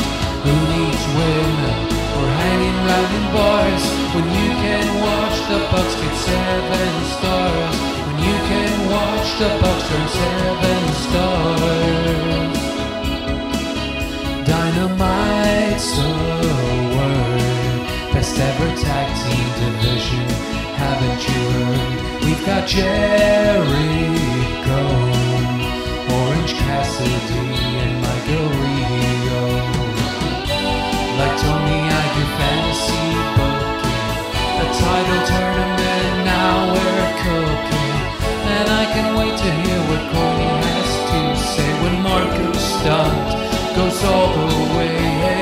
Wednesday nights I get to stay up late, watch Kenny Omega while I masturbate. Hey mom, don't come in, go away, I'm watching wrestling. Go away, I'm watching wrestling. This is wrestling heaven. Don't listen to Corny, he hasn't been relevant since '87. He thinks that Luchasaurus can't work a lick, or that Bobby Eaton could hold a candle to either Matt or Nick. He wants to cut up our heroes with a rusty fishing knife, or get them in the hot tub to play Scott the Submarine with him and his wife. And no, Mom, I'm not bitter. This has nothing to do with Jim blocking me on Twitter. And now, here comes Miro, wearing pajamas like me, he's my hero. The Young Bucks could shoot on Buzz Sawyer, make Brock Lesnar take a Canadian destroyer. Don't come in, Mom. Don't come in.